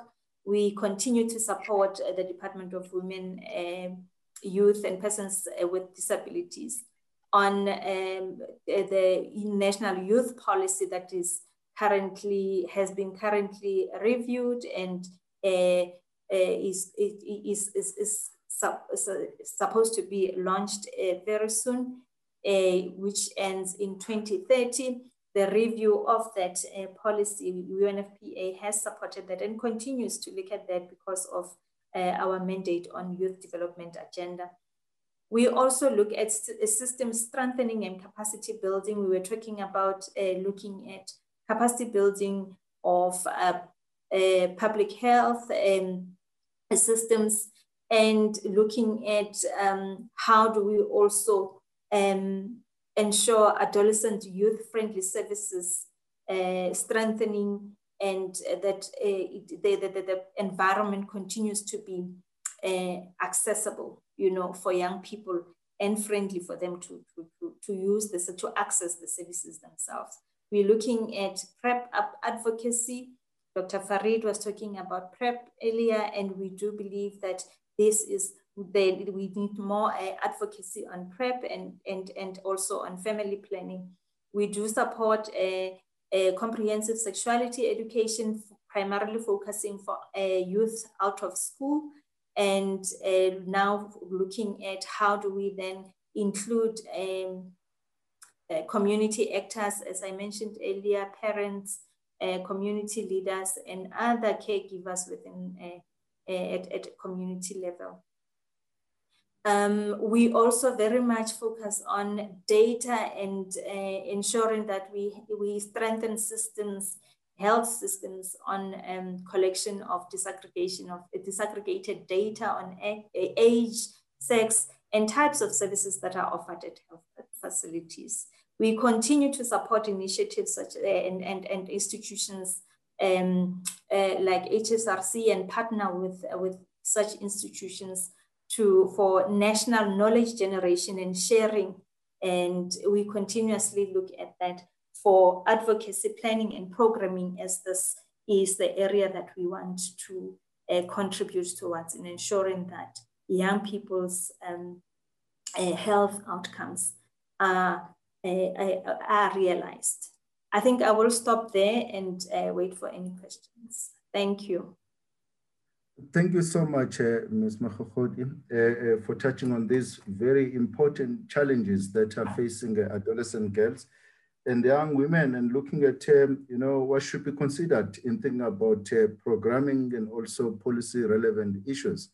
Now, I will Now we'll go to the next section, which is now our discussions and questions. So I'll open up for any questions that colleagues might have. Please do indicate your name as well as maybe the institution where you come from, so that we can direct also the questions to relevant colleagues to respond to. Now we'll open up for questions, then we'll be co-chairing with my co-chair, Kuketso, in dealing with the questions. Are there any questions, colleagues?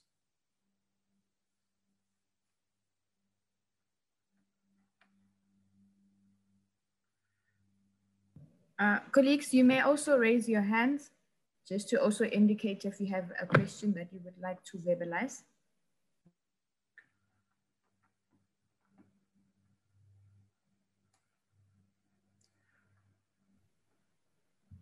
I don't seem to see any hand this side. I'm not seeing a hand as well because it usually pops up. Okay. Thabo, any questions that you might have received on your side? No, I don't see any hand raised. Okay. Okay, thank you, Thabo. And thank you, Kuketso. There were questions or comments or queries about whether the slides will be made available. I would just like to confirm that we'll package the material together and then make the slides available through our organizers. So this will be shared, will be made available accordingly, colleagues.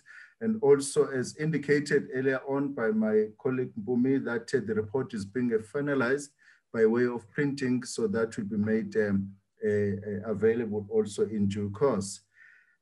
Now, since there are no questions at the moment, then we'll move on to the next section. The two hands that have been indicated are Davids and DN. Thank you, Kuketso. Go ahead, colleagues. I think we'll start with DN and then we'll go to Adlai.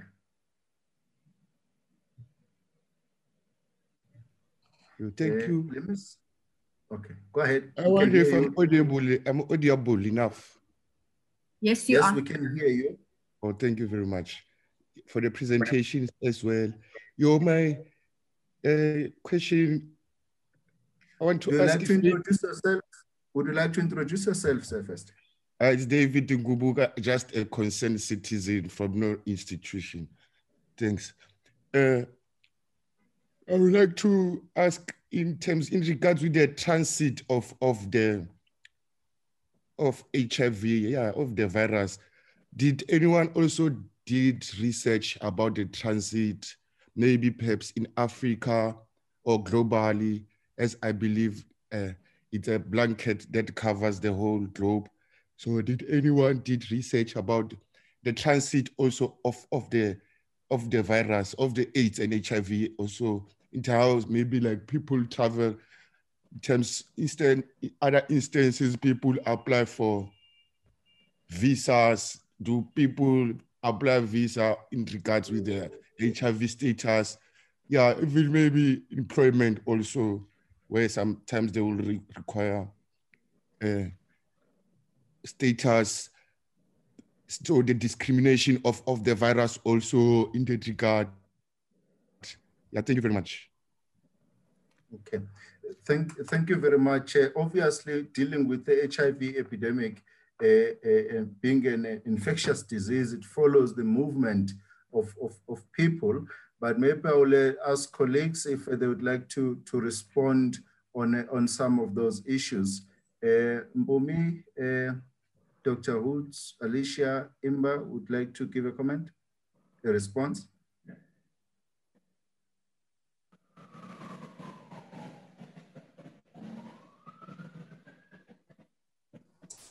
Hi, Kangelani, it's Mpumi. I will attempt. I'm not sure if I understood the question. I think there was a part which is, I think you've just responded to, but there's also a part that talks to discrimination and rights of people living with HIV around being tested to gain visas and I guess also employment. And I know that there are some sectors where testing might be, done for purposes of employing a person, especially in areas where there's risks. But I think South Africa has very strong legislation that protects people from being discriminated, but it still happens.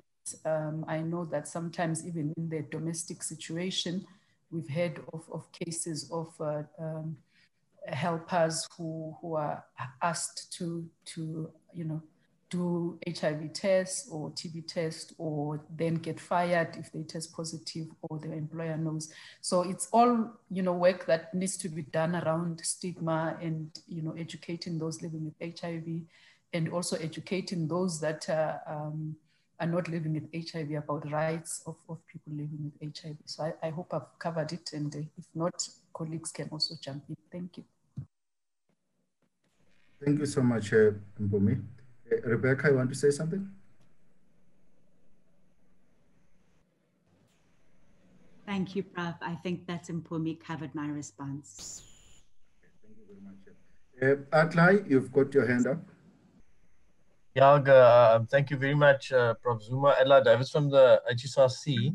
My question is basically to Mpumi on the recommendation or suggestion that for Alive adolescents, the question of intervention or support at the school level through social workers and school-based health services.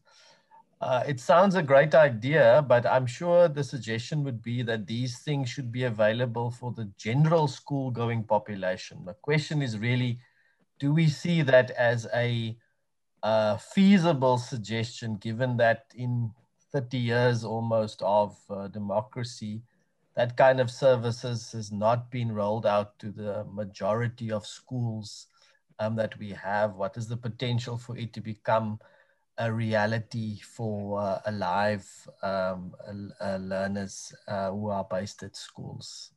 Thank you. Okay. Do you want to take the other question so that when we answer, can answer a few? I see Karabo also, the hand is up. Yes, Karabo. Before we take Karabo, I see there's also one question that was indicated in the chat box that says, sorry, I might have missed this. I heard that there are disclosure policies. Where can I find these policies from? Nobile Kweyam. Okay. Okay, then we'll note that and then move on to Karabo, then colleagues will respond comprehensively. Okay. You can go ahead, Kabaro. Yeah, my name is Kabaro. I'm a social worker from the Royal Bafokeng Administration in Rustenburg. My question is based on what I've recently seen on the news that there's been a 2-month injectable form of HIV prevention. So I just wanted to ask from the team if we see that going to help in terms of prevention of HIV for the adolescents specifically, if that would help, because they were saying instead of taking a pill every day, it seems like the injection, and because it's a 2-month injection, it would sort of like relieve some burden of taking the pills every day. So my question is, do we see that benefiting this specific target group? Thank you.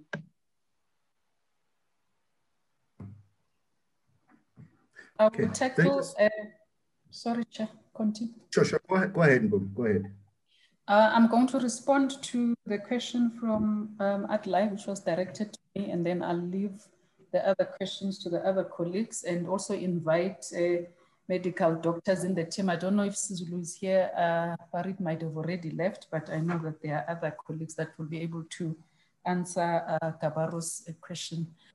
I think, Atlai, I think your question, you want to know how feasible would it be to use schools as a place for interventions, and what resources are there and not there, and how as a country we could make those available.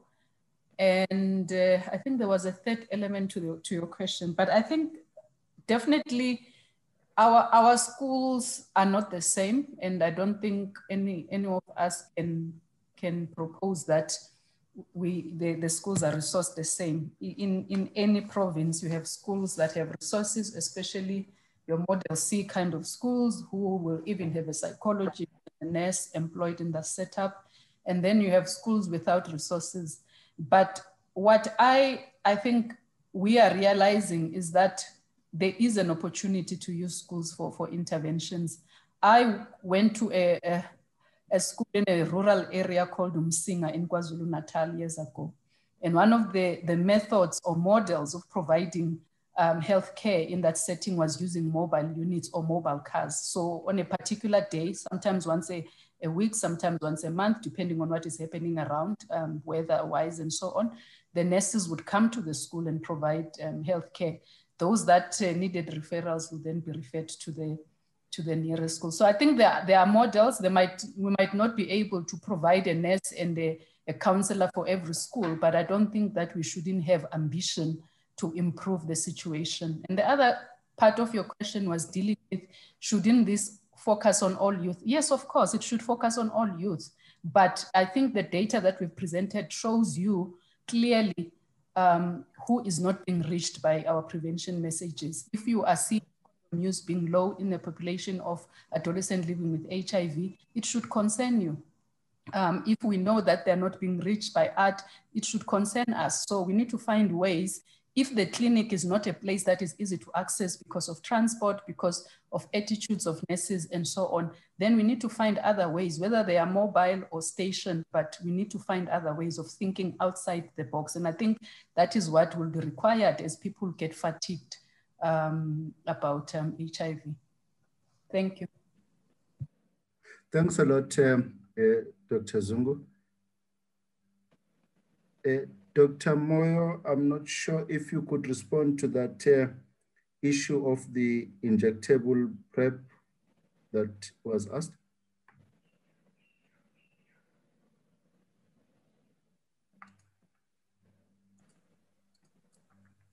Okay. Hi. Okay, thank you. Thanks, Kangelani. I just want to start by apologizing. I missed the first part of the question.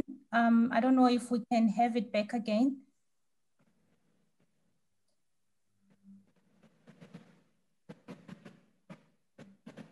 Can you hear me? Yes, we can. Kabaro, can you please also just try to just say your question again so that she can be able to note it? Thanks. Okay. Yes, I was saying about the injectable PrEP because different speakers, as I was listening, did mention about the teenagers defaulting on treatment. But now I'm looking at as a way of prevention. If the current 2 months injectable PrEP that is currently being tested would be beneficial for this specific target group. Should it work, do we see it benefiting the adolescents in terms of preventing them being infected with HIV? Thank you. We'll take it back to you, Sizulu Moyo. Thank you. So this, I think the new injectable PrEP, as the data was recently released, is quite an exciting development in the field. I think that given what has been presented today and what we know, as I think Dr. Farid said, we knew about some of these issues around retention on treatment and staying on treatment, but this data is so empirical and in our face.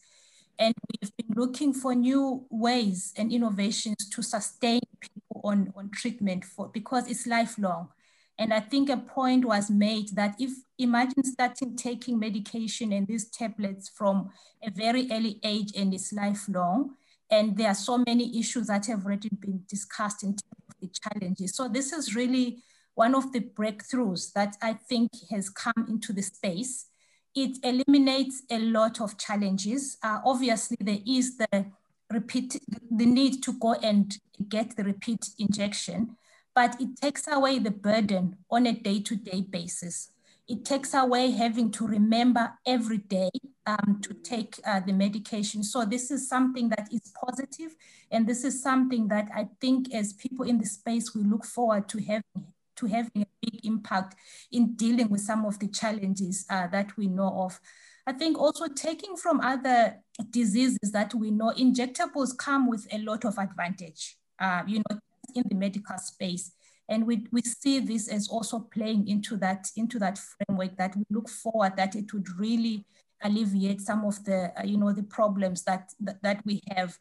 I'm just remembering one of the things that Rebecca presented, where one teenager said that they felt that their body was smelling of these antiretrovirals. I mean, that's a real concern. And it can be something that, if they share with their friends, don't take this because you smell like this. So an injectable is something that we foresee as taking away some of these challenges that the adolescents face. So I think from the medical perspective, this is something that's a breakthrough. And we hope that we'll be able to see it, coming into the space in South Africa, and it will definitely have an impact. Thank you. Thank you. Is there anyone who would like to respond to the question on disclosure policies? Maybe before that, maybe Dr. Farid would like to add on the comment that made by Dr. Moyo.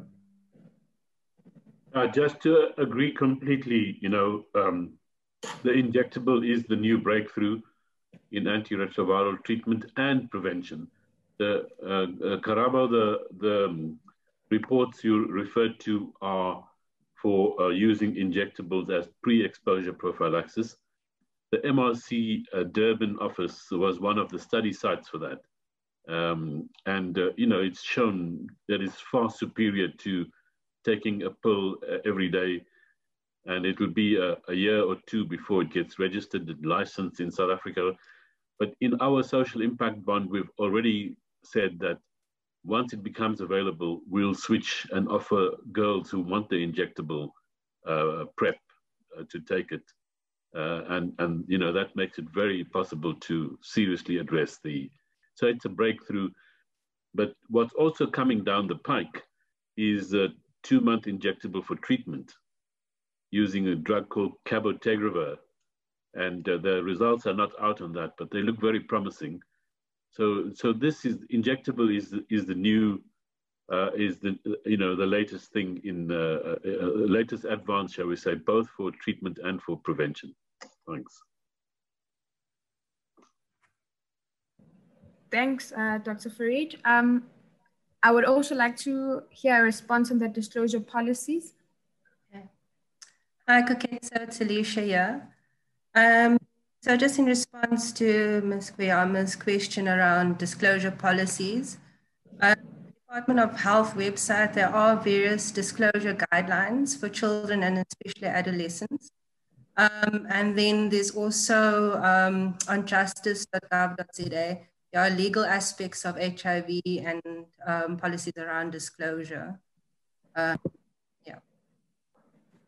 Yeah, just quickly to say that the HIV Clinician Society has got a very nice policy on disclosure to adolescents. So I would definitely refer you to that too. That's what I use in my practice. Thanks. Thank you, Dr. Farid. I think we will take a round of the last questions because we are a little bit over time. I see there's one more question from DN. DN, you can go right ahead. Thank you very much, Koketso. Yeah, my question in terms of data gathering, the states which were presented earlier on. So I wanted to understand now, like, for instance, like we understand there's how is the data actually gathered? Because some instances people don't want to come out, people just ignorant about disclosing status or taking care or something like that. Some it's tradition, some it's taboo, some it's just pressure. And so I wanted to the disclosure policy, would that go to that extent, maybe to find maybe like statistics like to gather for census instead, we end up like even questioning about people's status for that in that regard. Yeah, thank you very much. The data gathering part of it. Sure. For the recent one. Thanks a lot for that question. These data are collected using, you know, this secondary, well, we collect data where we go to households that have been randomly selected, where people are invited to participate from those households nationally that have been randomly selected, and within each household, individuals are invited to participate, and a detailed questionnaire is then administered to which people can opt out to the interview or continue with the interview. So this is a multi-stage stratified representative sample that is organized. It's been implemented over the years. We're actually now preparing for the 6th wave of the survey. So that is in a nutshell how this information has been collected, the statistics that have been provided. Yeah.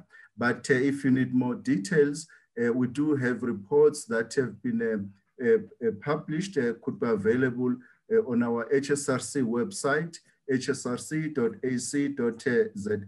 and then you just maybe Google or for SEPSAM or National HIV Prevalence Report, you'll be able to get more details about this. Thank you very much.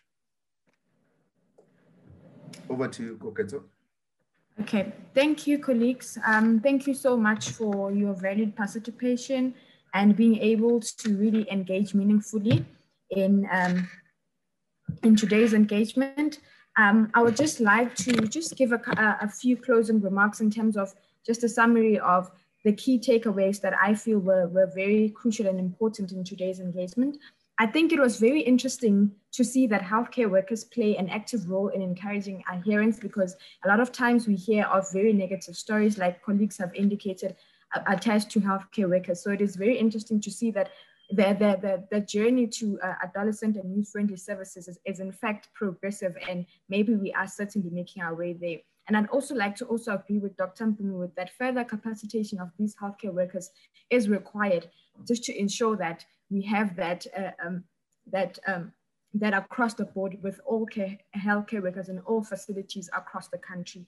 And it is also very concerning to note that adolescents living with HIV have significantly higher sexual debut than those that are HIV negative.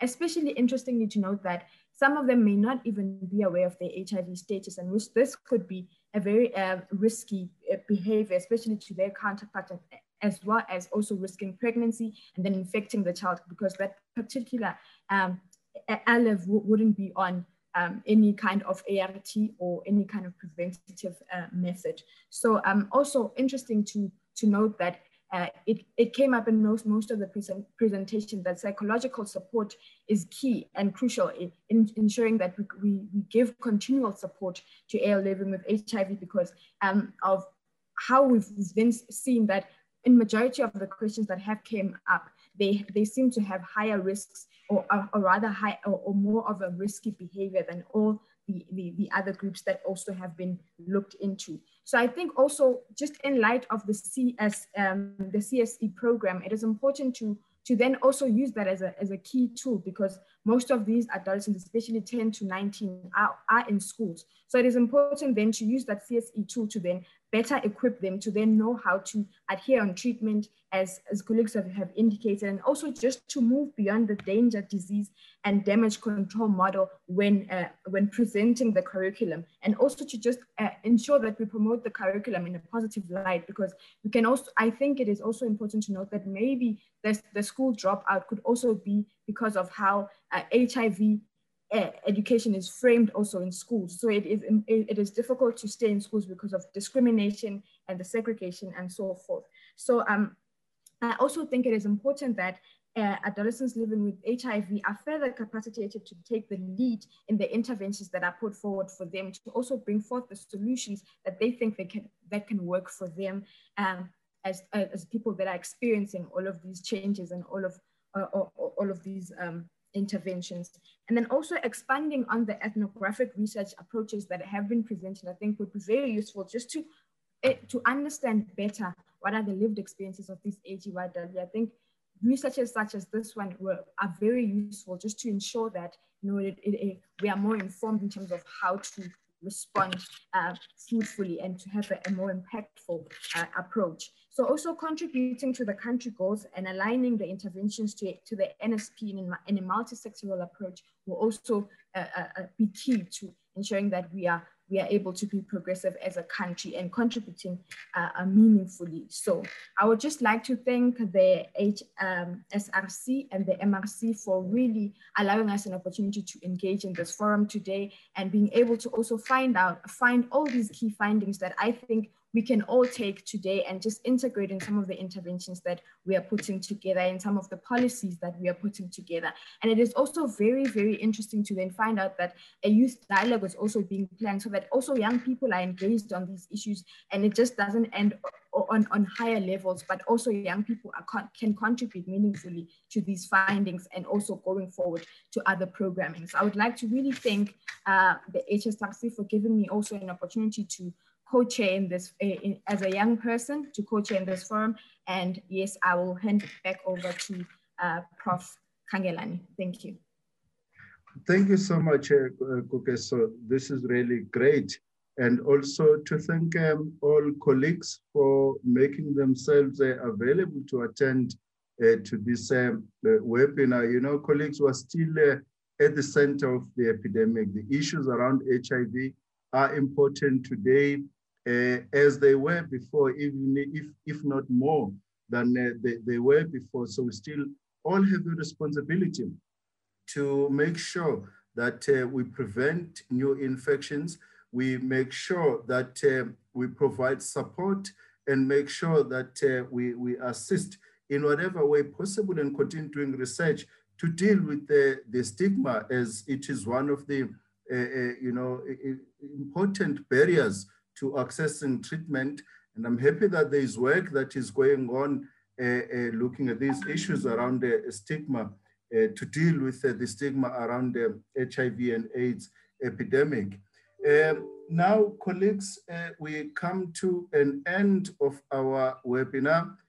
Indeed, I'm really thankful for the time. I know that we went a little bit over time. My apologies for that, but I thought the discussions were very important and I could not interrupt. And also, colleagues, to emphasize the fact that we're still at the center of another epidemic and we still need to take care of ourselves, stay safe, and practice all the necessary precautions to prevent the transmission of this COVID-19 epidemic. We have now come to an end of our webinar. I want to wish you all a pleasant day ahead, and thank you very much, colleagues.